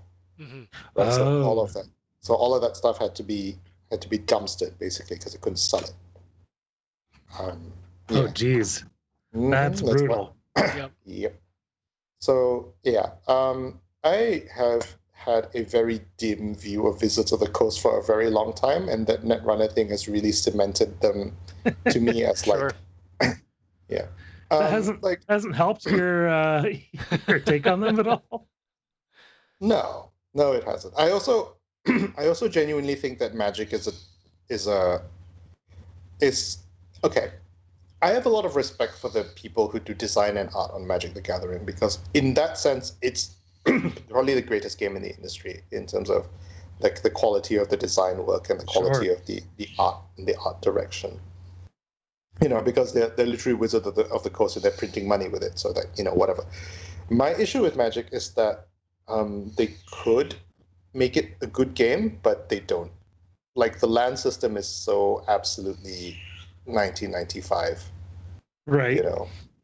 and and so to me, like I understand why people still play it. Like it's a fun game, and it's got the weight and the legacy of history. It's got a bunch of people who are really invested in it. It's easy to get into with the online stuff with Arena. It's fun to do like pauper drafts and things like that. I totally get it, but I'm firmly of the opinion that if it's not a good game, like just because of the core of the land system. Like if they updated the land system, if they did something with it, The land system, like you think the mana system is break, the criticism you have? Yeah, I think it's horrific, like bad game design. Well, No, right. tell us essentially- more. I'm interested. Oh, now. good. I've Okay. got my points on that, but I'd like to hear Calvin's. All right, so I mean, I'm not Netrunner- disagreeing. I'm just very curious. in Netrunner, which again is designed by the same guy and who wanted to fix all the problems he saw with Magic, he did. He's on record as No, saying it's totally true. Netrunner is the design I made to fix all the problems I have with Magic. The main thing is that money in this game stays from turn to turn, right? If you have 3 land in Magic, you either spend the 3 mana or it's gone the next turn. Right. Yep. Right. If you have 3 credits in Netrunner, and you gain 3 credits, you now have 6 credits. Hmm. So you don't go back to 3 credits. Yeah, it's there until you use it. Yeah, it's there until you use it, or something happens to it because of your Tags opponent or or something. whatever. Yeah. Yeah, but the point is that if you don't have the card you need in Netrunner, you can spend an action to draw a card. If you don't have the resources you need in Netrunner, you can spend an action to gain a credit. Mhm. Whereas in Magic, you draw 7, you don't have any lands, you mulligan down to 6, you still don't have any lands, or you have 2, and then you don't draw any more lands Sure. for the next 3 turns. Yep.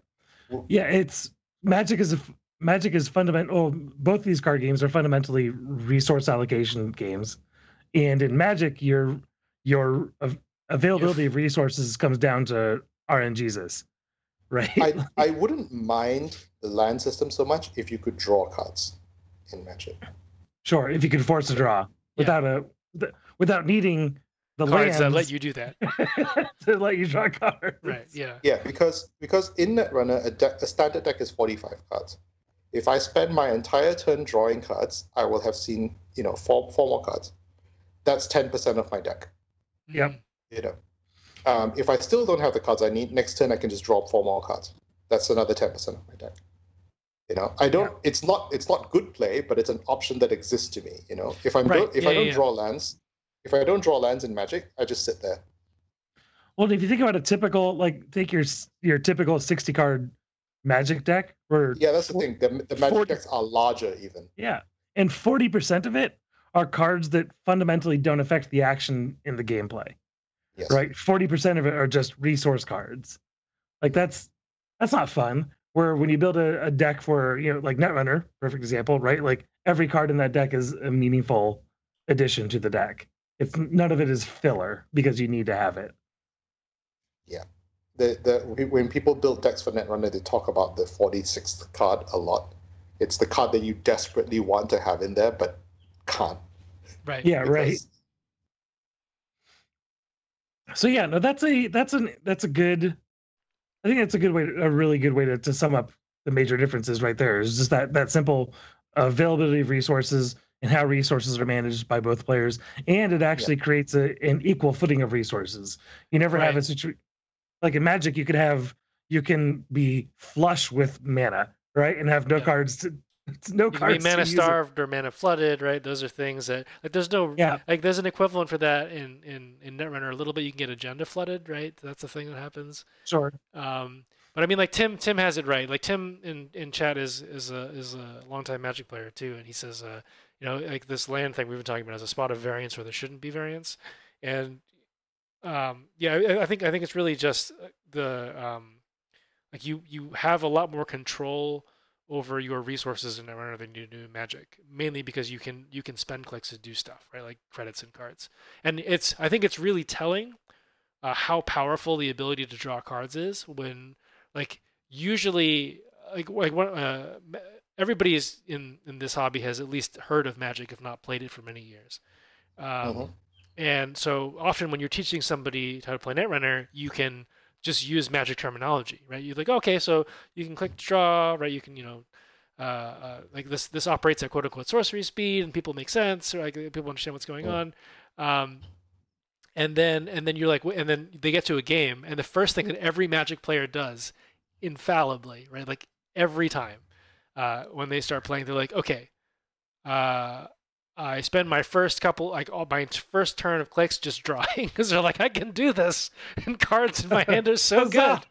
So it's just like draw. What do I do now? Cards just falling from the sky. Whee! Everyone gets cards. Every time I've taught a Magic player how to play Netrunner, they're just like draw.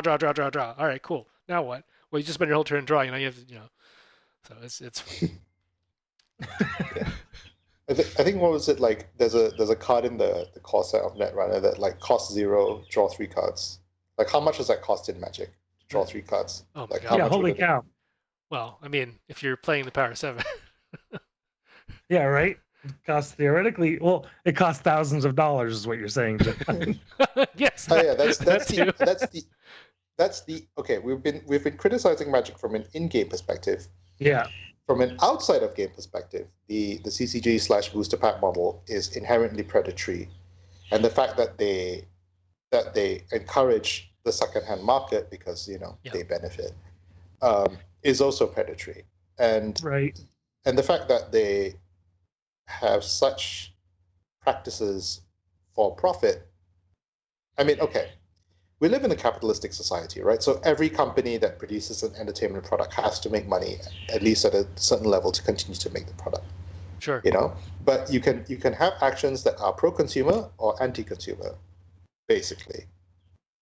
It's just a matter of like how do you want to balance your making money with how much you inconvenience your audience.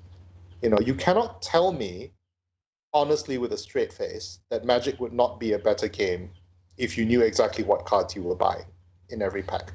Yeah. No, it's the original loot box for a lot of us. Mm-hmm. Yeah. Yeah. I like to think I like to laugh at myself and the desperate things I would do to scrounge together a couple bucks to buy a booster pack when I was a kid. Right? Like I just need one more, and then you get this card that you kind of don't need, but you kind of do. But I could sell it back to the shop to get 2 more booster packs. It's like watching the person at the supermarket buying the lottery scratch offs to use the money that they win from that to buy more lottery scratch offs. That's effectively it, right? And you see, the thing is, like my housemate plays Magic, so I've opened booster packs, and I get it. It's fun. Mm-hmm. You open the pack, you have all these pretty cards. You're like, ooh, is this one worth anything? So I get that. It's like it hits a very fundamental human part of the brain. So that's my problem with it. They know this. Oh yeah. And they exploit it. Yep. Which to me is evil. That's just it, right? Like it's predatory. It's enabling of destructive human behaviors.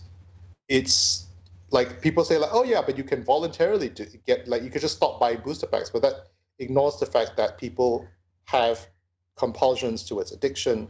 People have compulsions towards gambling, and and even if they wanted to argue that this is how we've always done it, that's not a good enough reason. It's not a good enough reason to maintain that. What's it like that list of cards that they will never reprint just to inflate the secondhand market value of the cards? Mm-hmm. Like, why? You could just reprint all of them. You could do it tomorrow. You just won't do it because it's good for you. Mm-hmm. To increase artificial scarcity. Like honestly, all of these actions done by this corporation feel like the evil actions in Netrunner, basically, doesn't it? Yeah, right. Yeah, I have a very, very dim view of Wizards of the Coast. The world is yours. Like, Maybe there should be an NVN identity WOTC, right? oh my God, that'd be amazing. Well, so this is actually kind of funny because Richard Garfield, I think his most recent game is Keyforge, and Yeah. the environmentalist in me hates Keyforge with a passion, because like all of from a total utilitarian perspective, all the things that we love and enjoy are worthless, but the Keyforge in particular drives me extra insane because you have the same, like, I want to buy packs and open them up, and I might get a deck that is slightly better than the deck I already own. And then if you open up a crap deck, it's literally just $10 of garbage. You can't even part it out the way you would part out Magic cards. Like, you might have use for a couple commons that you got, and you're like, oh, this will be really funny in my whatever deck. In Keyforge, you're like, nope, boom, into the trash can. Yeah. And Well, you recycle, but yeah, That's true. The point is taken, right? So I mean, with okay, if we're gonna like talk about Keyforge, I don't have too many opinions because I never played it, and the reason I didn't play it is because I didn't want to get into it so much because there's a couple of reasons. They mainly boil down to I like to construct decks, so a game that is purely pre-constructed doesn't really do anything for me. Second, I already play Netrunner. Why do I need to play literally any other 2-player card game Sure. Yep. in existence? this is the best. Once you hit the top, there's It kinda nowhere else is. to go. Yeah, literally, like unless the other game is doing something unique with like there's a spatial element or with a theme that interests me in a different way.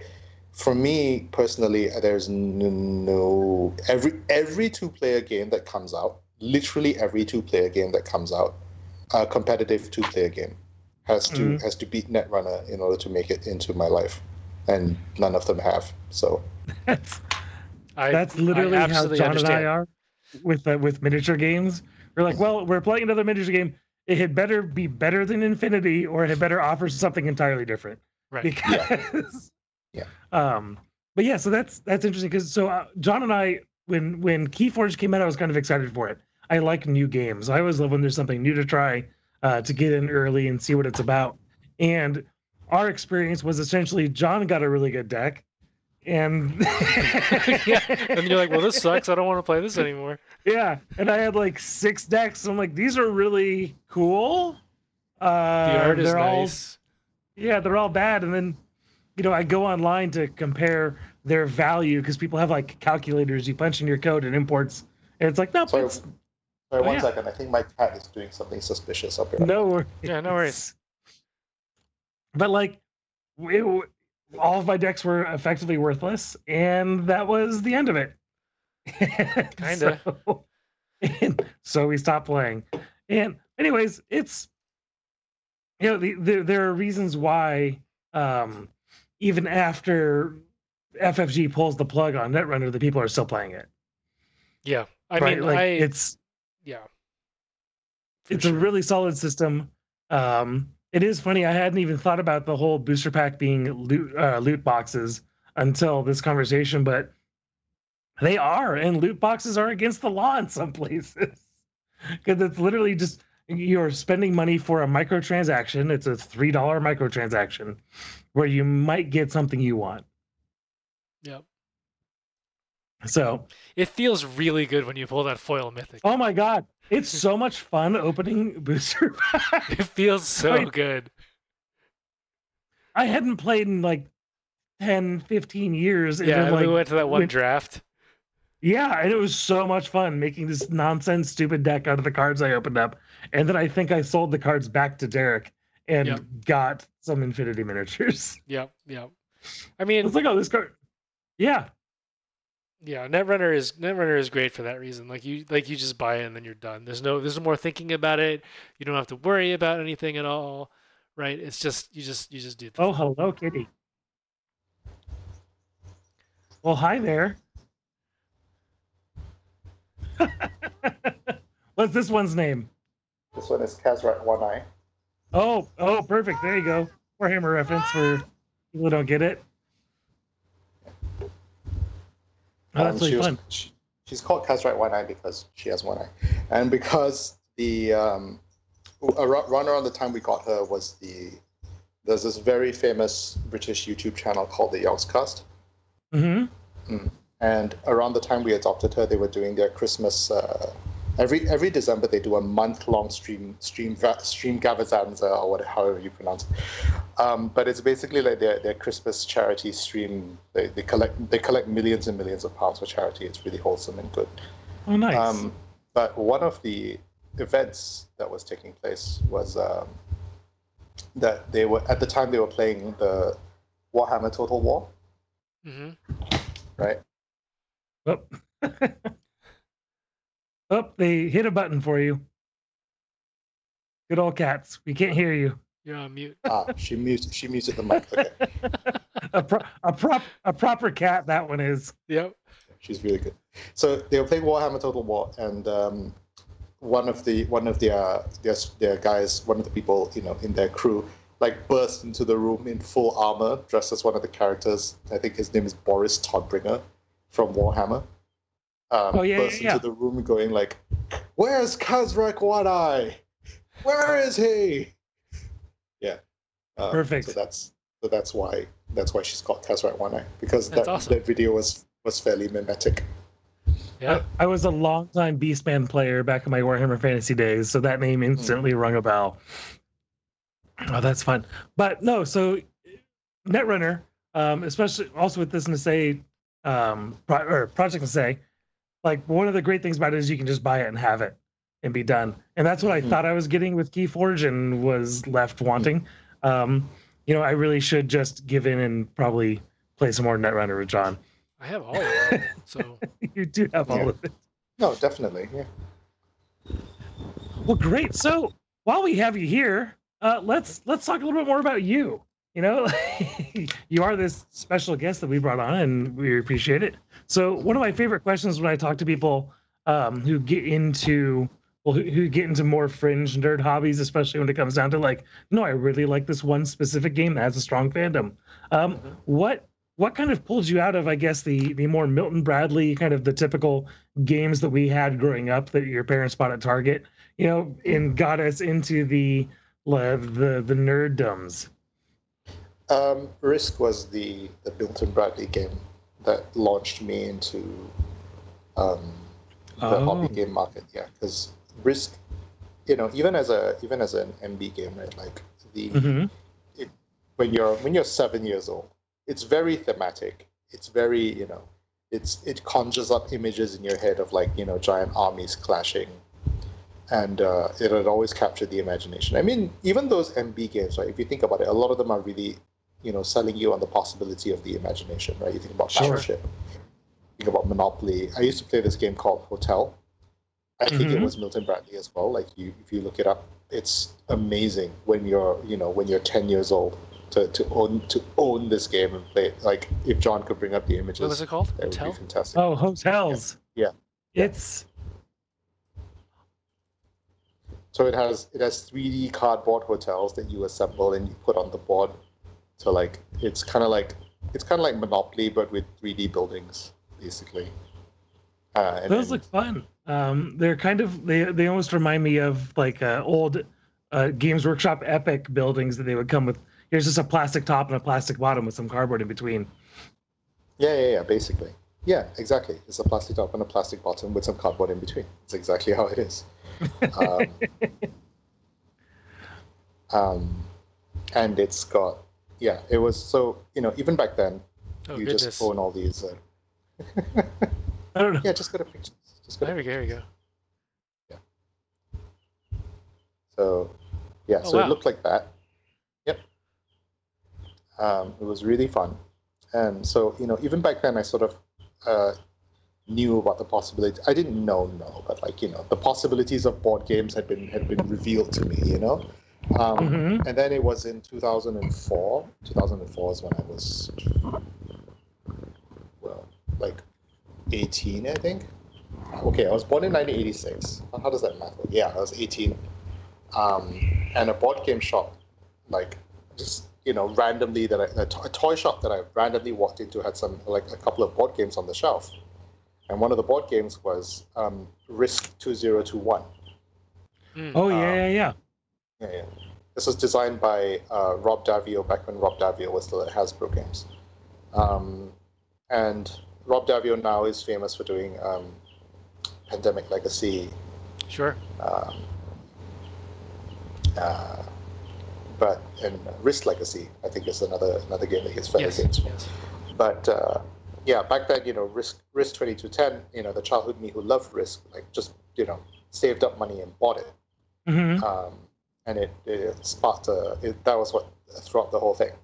You're talking about what brings you into that. And so my first game was Risk 2210. My second game was Doom, from Fantasy Flight Games by Kevin Wilson, the precursor to the Dungeon Crawl Descent series and stuff like that. So Yep. Doom was a really good game. The third game was StarCraft, also by Fantasy Flight Games, and the fourth game was Twilight Imperium. Yeah, so like very deep ending over here. Yeah. Yeah, and that kind of actually follows, I feel like Doom is a little bit anomalous there, but it kind of follows a path towards thinking about between Risk and Twilight Imperium. Twilight Imperium is kind of like Risk dialed way the hell up. Yeah, it is actually. Yeah, you're right. It's even got the dice. Yeah, it's really similar. Just what Risk would make this game of Risk a lot more fun is more rules. It does capture the space opera though, like very. It really effectively. does. There's just so much going on. You feel a little overwhelmed. It's pretty great. Yeah. I think between Twilight Imperium and StarCraft, the StarCraft board game, I think Twilight Imperium has a lot more longevity, and I think because it's actually got less rules than StarCraft. StarCraft was very complicated, but Twilight Imperium actually was fairly elegant for its time, and the new 4th edition has pared back the rules even more. So the new 4th edition is very fast and plays really well, and it gives me some of my favorite things that that Netrunner also gives me, which is you each have a faction, and the faction expresses itself in different ways, and it lets you be that faction and sort of like role play as that, because you kind of do that with Netrunner as well, right? You're playing as NBN or you're playing as Wayland or whatever, and you express yourself through the possibilities that faction gives you. So the same thing with Twilight Imperium. Except that it's you can have more than 2 players, and it takes an hour per person rather than 15 to 30 minutes per person, which is Netrunner. Right. So I think it's no secret that you like Twilight Imperium. No secret at all. You're working on a project for it now, right? No. So okay. Oh. So I worded that tweet awkwardly. Okay. So they back in, I want to say May of 2020. Oh, it was so long ago. Who knows? Ridiculous. Hang on, let me just make sure my cat isn't sleeping at the power button of my laptop. Sure. We are picking up the purrs nicely. Oh, are you? Okay. That's good. Okay. I'll just leave that there. That's right.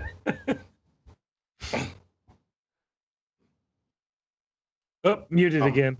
There we go.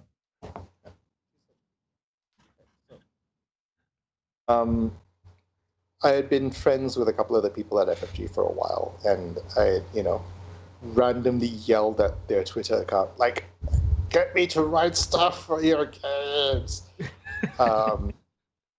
So Katrina Ostrander, who's the fiction editor at FFG and keeper of the wikis,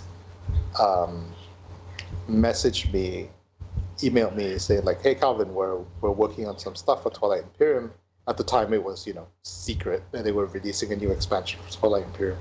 Would you like to write a story for us to accompany like some of the promotional material we're doing for the expansion?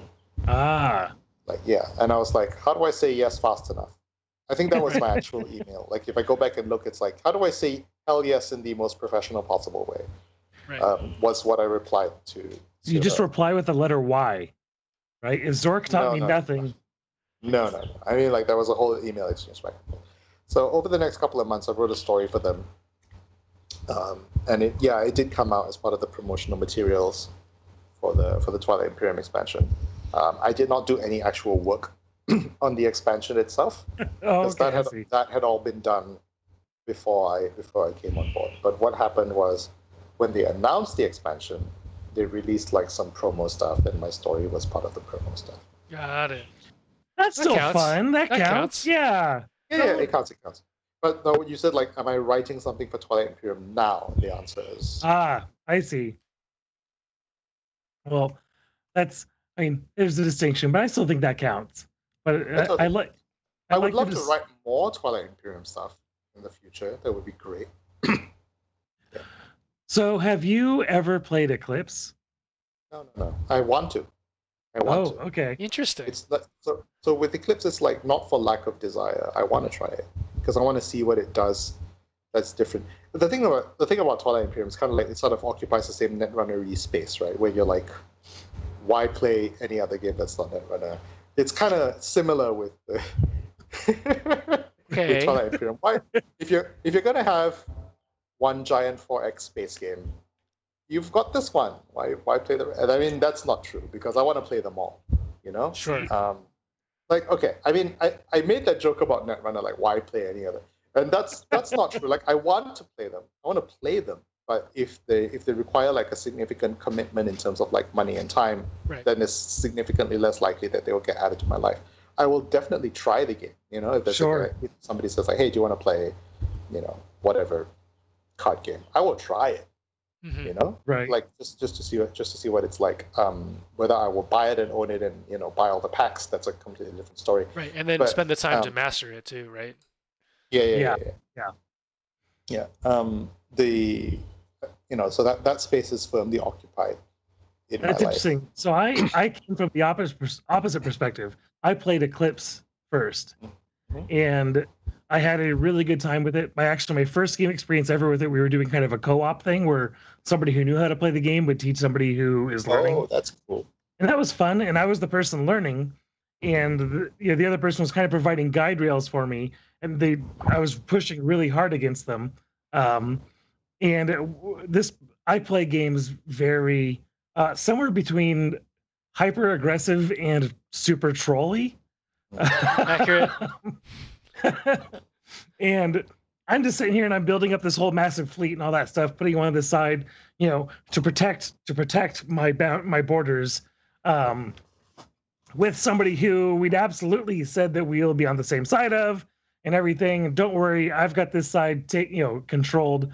And as soon as I was in a place where I had absolute technological dominance over the guy next to me, he was now my empire.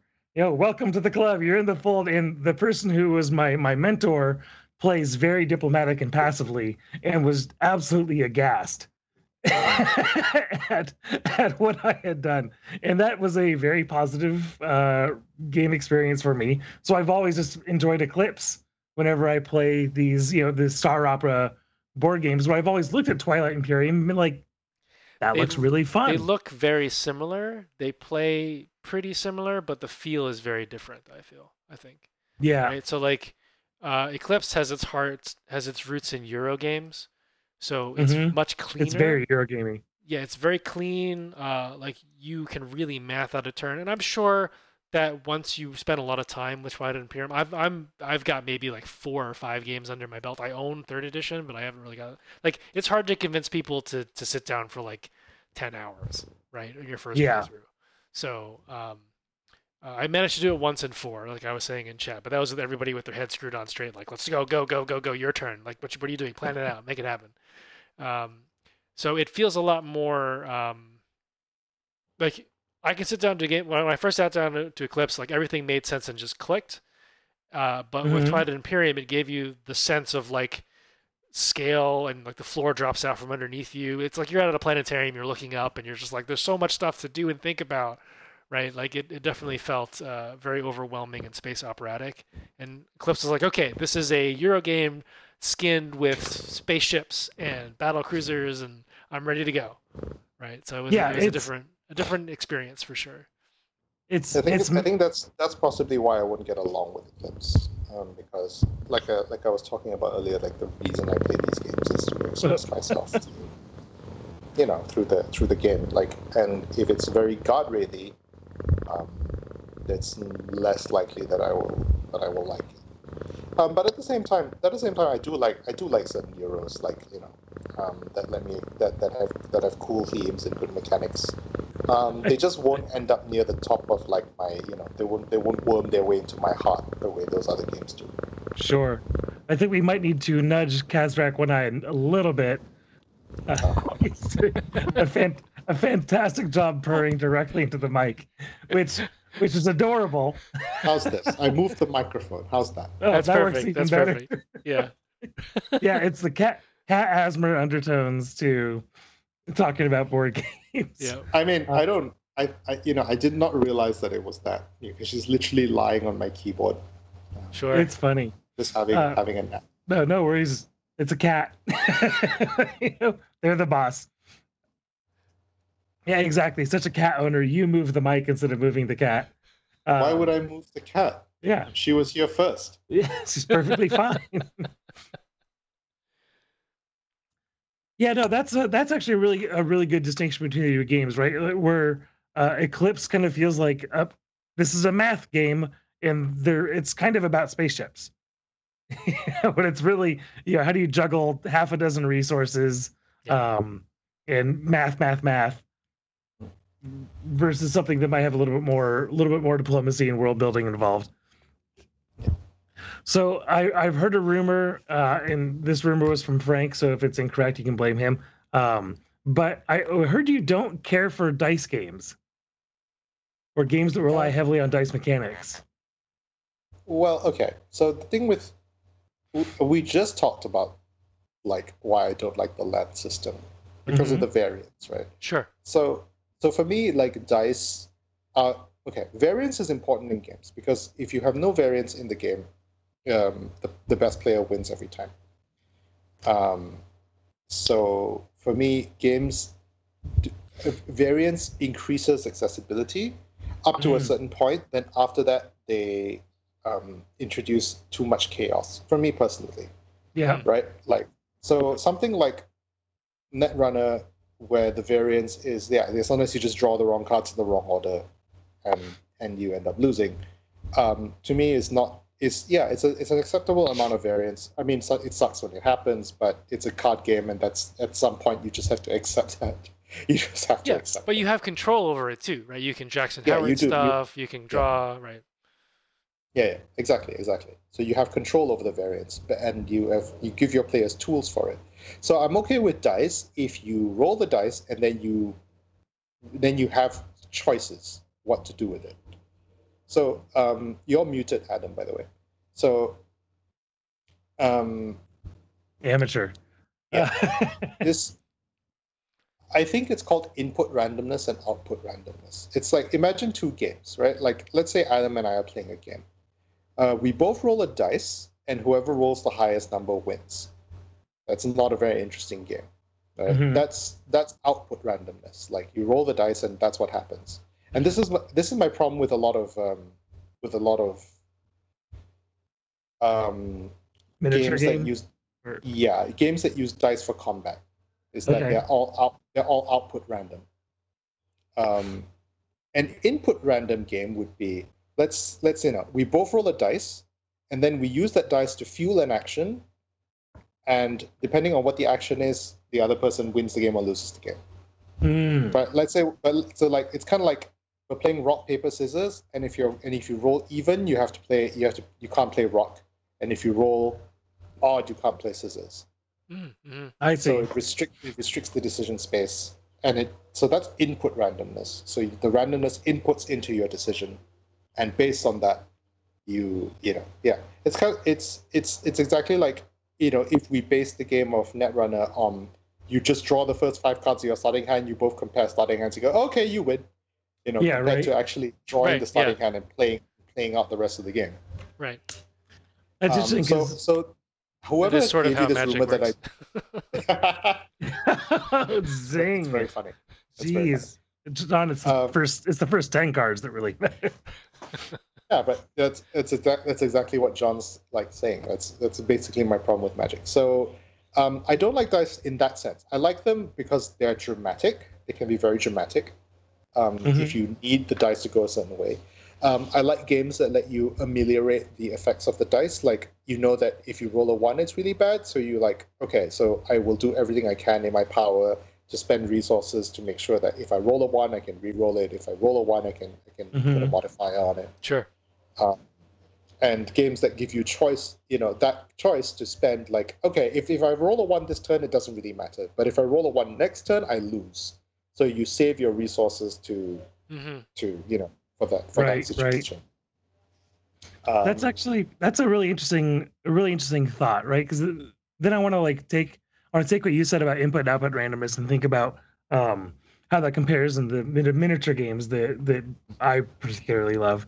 And the games that I tend to like more give you more agency over what to do to affect that dice roll before you just go to the dice roll. Yep. Yeah. Where the games that I think anyone here that's played miniature games probably started with Warhammer, where it's just like you roll your bucket of dice at my bucket of dice and we see what happens. And you can start getting into the discussion of like large numbers and stuff like that there, but really what it is, it's the amount of agency you have over the dice before you roll it, and that reduces a lot of this randomness and kind of in a way ends up bracketing the results. If it's totally random, if you think about here's actually kind of a good example. If you think about like expected outcome from chess matches, a game where there's no dice, right? No variance. It's going to be a very linear curve, based on player skill, where when you start having some sort of variance, either dice or decks, you're kind of introducing a bracket around that line to where the brackets might reach in a position where a higher skilled player might lose to a lower skilled player through some additional variance. And some people might gripe at that, but at the same time, it also makes the game interesting and fun. And those are also things we're aiming for. Yeah, so it depends on what you want from the game, right? If what you want from the game is to arrange players according to skill order, then less variance is better. If you just want people to sit around and have fun together, then more variance can introduce that, right? Like, that's part of why I love Netrunner, and the reason that how I describe a good game of Netrunner, this is one of my favorite ways to describe it, is that if the decks are evenly matched and the players are evenly matched, both players spend the entire 20 minutes playing Netrunner convinced that they're about to lose the next turn.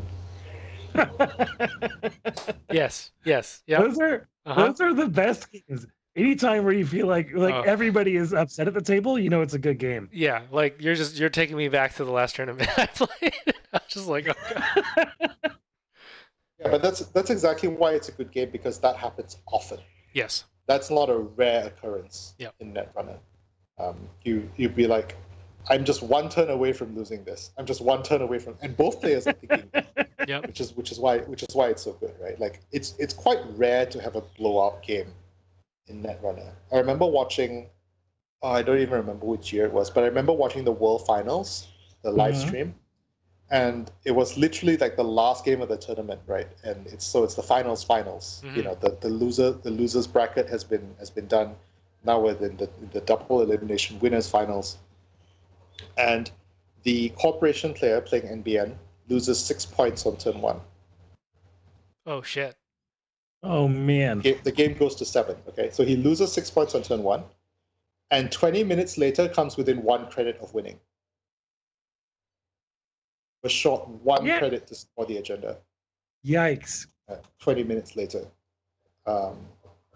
He still lost, but but considering he was down 6 points on turn 1, he put up an incredible fight.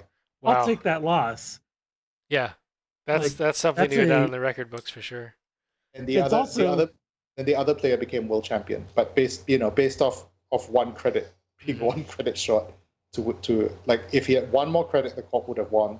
He didn't have it, so the runner won eventually. But yeah, it's that awesome back and forth that makes Netrunner so good to me.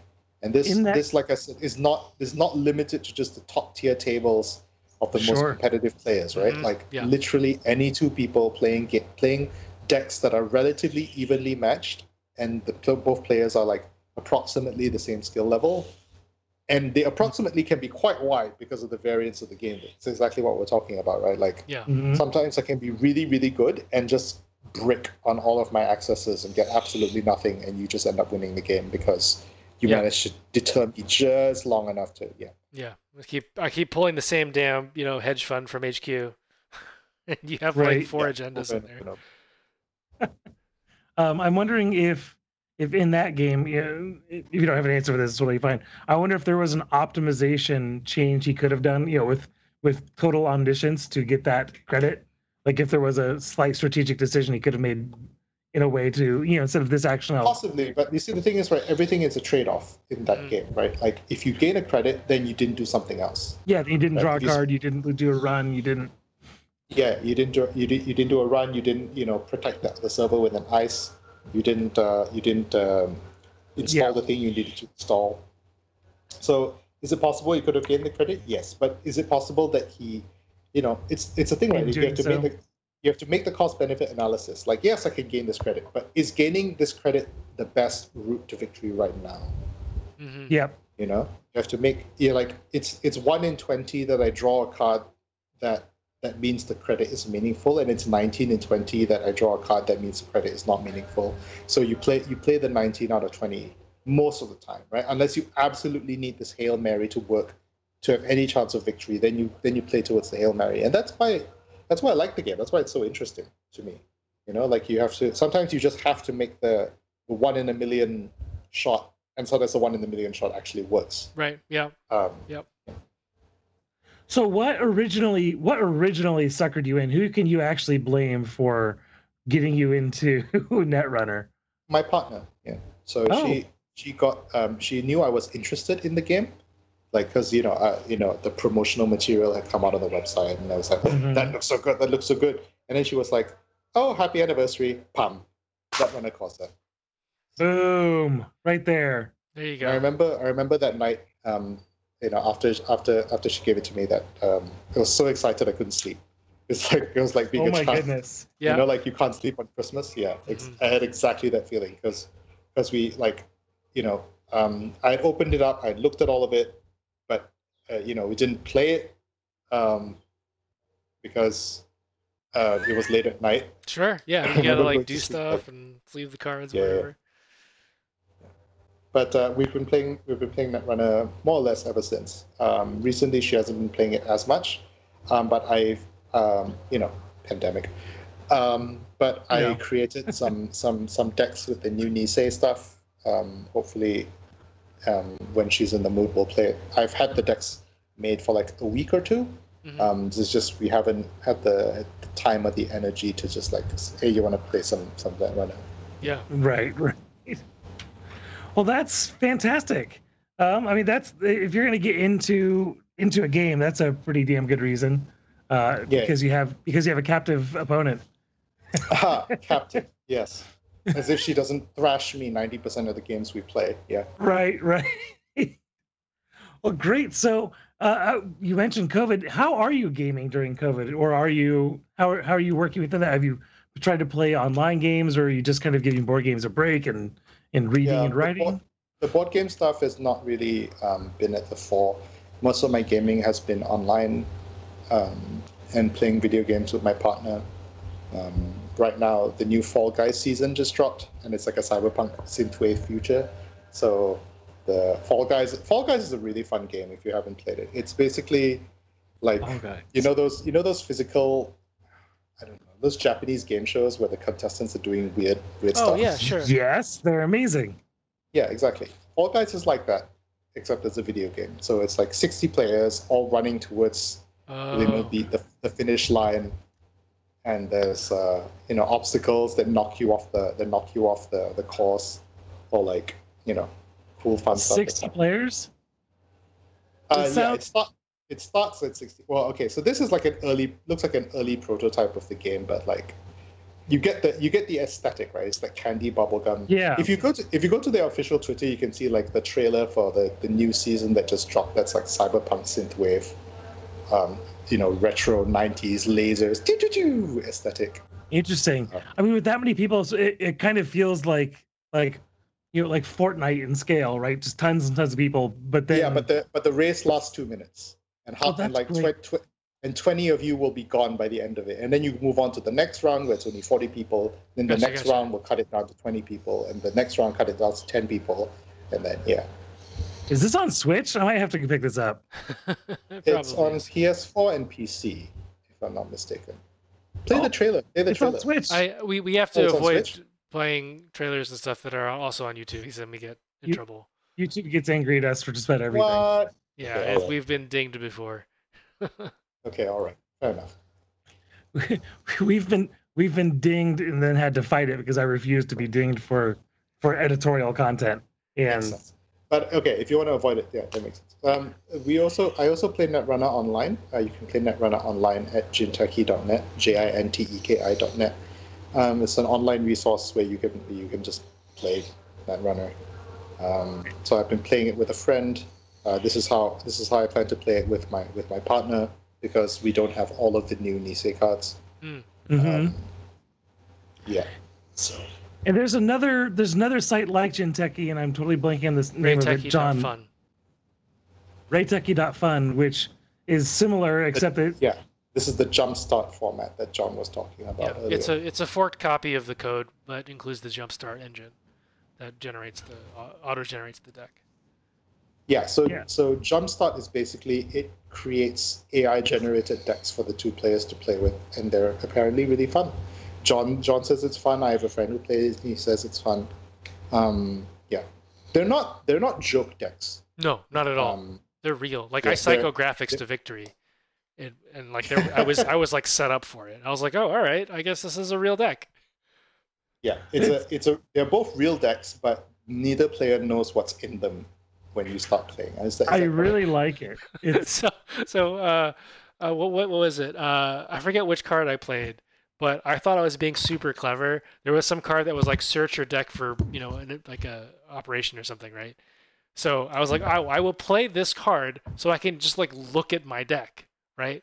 But then of course, like Rayteki automated the whole thing and just like gave me a menu of the operations that I was allowed to see. And didn't show me the rest of the deck, and I was like, "Well, I spent all these resources just so I could see what was in here." so we'll be sure to include. I think we need to be sure to include links to Rayteki, Jinteki, Yeah. and the Nisei project. You can do that. For everyone at the show. But so there are ways you can go online right now and play Android or Netrunner for free, and enjoy it. And if you like it, then you can try to get the older cards. I think many of them are still easily available. It's really that last set. Yeah, they're super Right, easy to but get. you don't even need to do that. You can just start on the Nisei stuff. You don't need. Yeah, Jeez. I'm seriously eyeballing that Nisei stuff. That looks like a lot of fun. And again, I like supporting fan projects like this. That seems great. Yeah, it would be great if Nisei managed to really take off. And I mean, okay, I say that on the one hand, but on the other hand, it's like, when's the C&D letter coming, right? Like, Jesus Christ, fucking Wizards of the Coast. Well, it's interesting because this is something I learned. I made a game for a company I used to work for. It was a card game, and what I found out was you can't copyright rules. Yeah, you can't.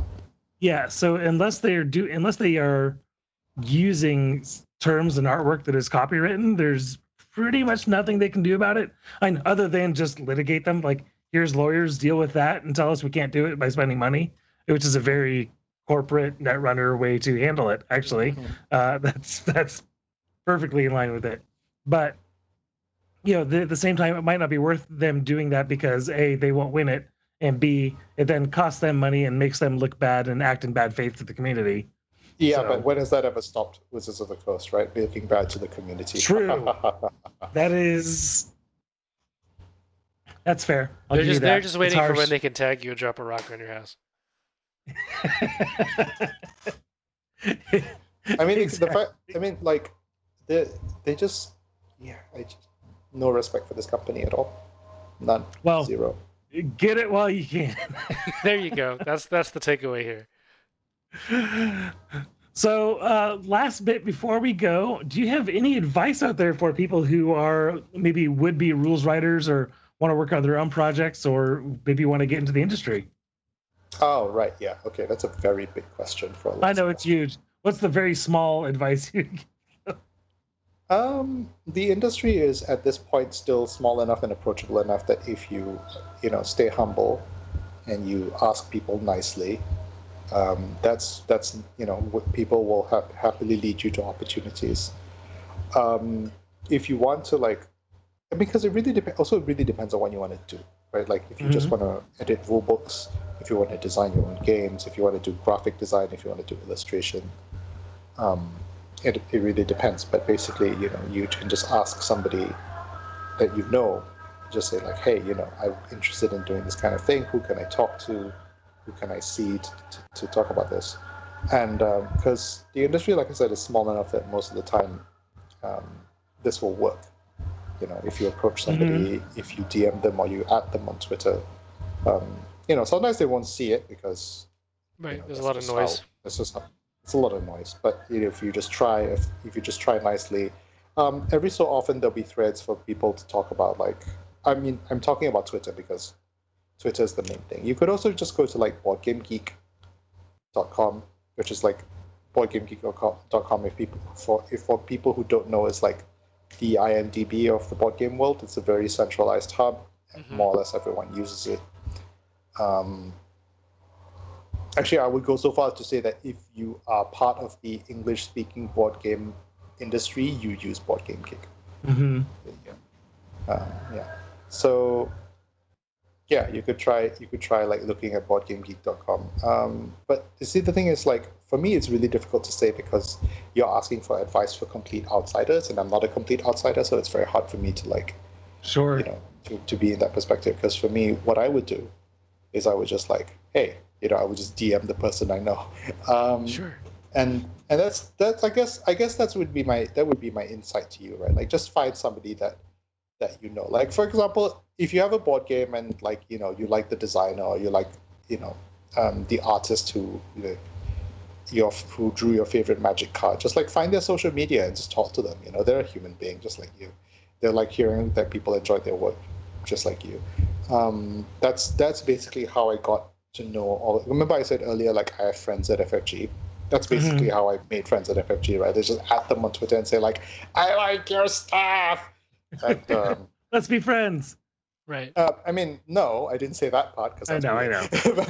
but I would I make a habit of usually when people announce a product, right? When people talk about a game, they only talk about the publisher, right? Oh, there's this new game from AEG or FFG or whatever. Right. I make a habit of trying to find out who the designer is and the illustrator. I mean, the very minimum, the designers and the illustrators, right? And then I find out if they're on Twitter and I tag them into any conversations about the game, as far as I can understand it. So as far as I can remember to do so, because people, if you design a game, I'm sure one of the great joys is being seeing people playing it and enjoying it. Right. Okay. I mean, obviously, I'll only do this if I say positive things. Right. I'm not going to tag the designer and say "Why is your game so trash?" But or the artist who taught you how to draw a face. Yeah. So if I have nothing positive to say, I don't say it at all. If I have to do some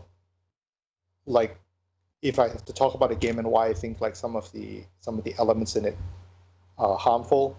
If it's has either unthinkingly racist depictions of people, or it's sure, yeah, then I will talk about it. But and even then, I usually don't at the designer. I don't tag the designer because the designer often has nothing to do with the way the game is themed or the way the art direction is done, and or may have been shouted down in a meeting or something.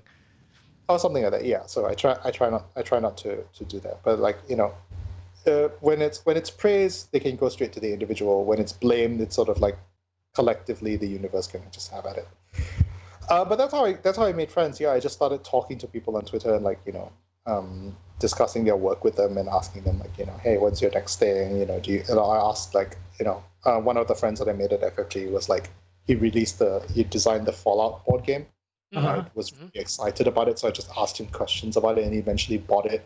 And I said hey, what do you think of these fun little house rules that I did to try and make the game cooperative instead of competitive, So, I think it would have been, and that's how I made friends with Andrew, And that's basically it. Like, you just do that enough times, and eventually you'll have a bunch of friends, and you can talk to them about stuff, and like, you know. No, I think that's actually really fantastic advice, because you might not think of yourself as an outsider, right? But when it comes to, I guess, like the center of the English speaking board game community, you're not exactly geographically near it, you know. No. And so the advice that you have is actually great, because it's something that anybody can do.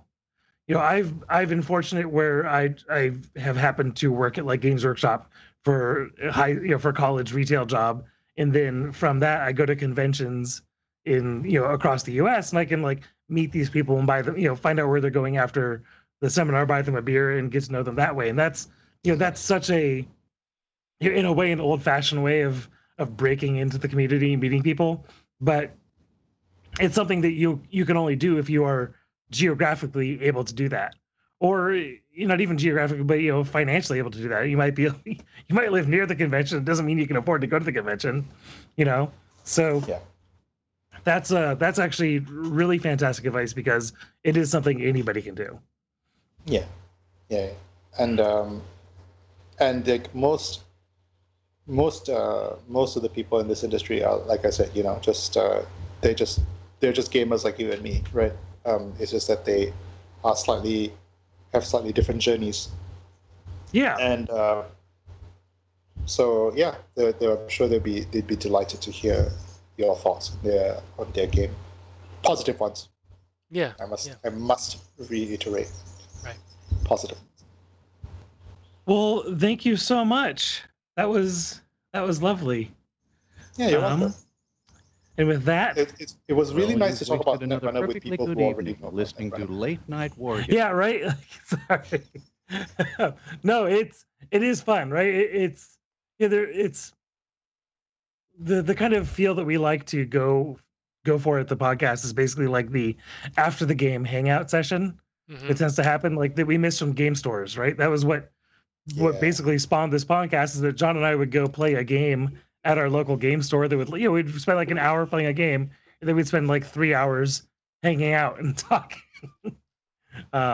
either about that game or whatever other game that we're playing at the time, or it just kind of creates that friendly, I don't know, that experience. It was such an important part of the game store for me.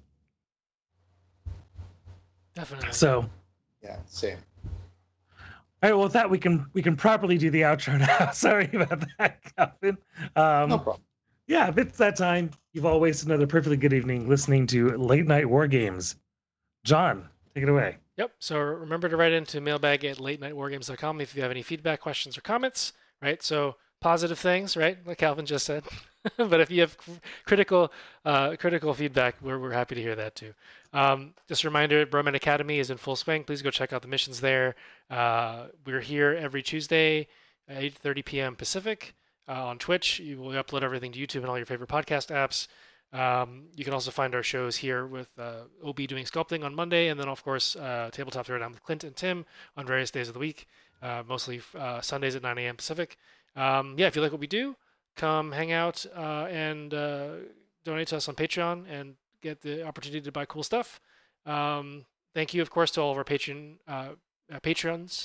and our sponsors, DreamPod 9 and Mythic Games. Adam. We call them Late Night War Gamers now, right? Oh, yes, that's right. Yes, Late Night patrons. War Gamers. There we go. There you go. We have coined the term to use for ourselves. And then, of course, DreamPod 9 Mythic Games. And now we're officially going to be getting some support here from Corpus Valley themselves. Woo! Yay. Be sure to catch us on Facebook, YouTube, and anywhere you get your podcasts. If you enjoyed the show, please take a moment to give us a 5-star rating on iTunes, just like Rourke did. He was our one and only 5-star rating on iTunes. I really appreciate it, Rourke. He's been there since August, so shame on all the rest of you for not giving us 5 stars there, or good taste and not be using Apple products. Either way, if you like what you do, please go to all these places, give us all the stars, all the likes, all the hearts, all the rainbows, and go to Patreon and give us all the dollars.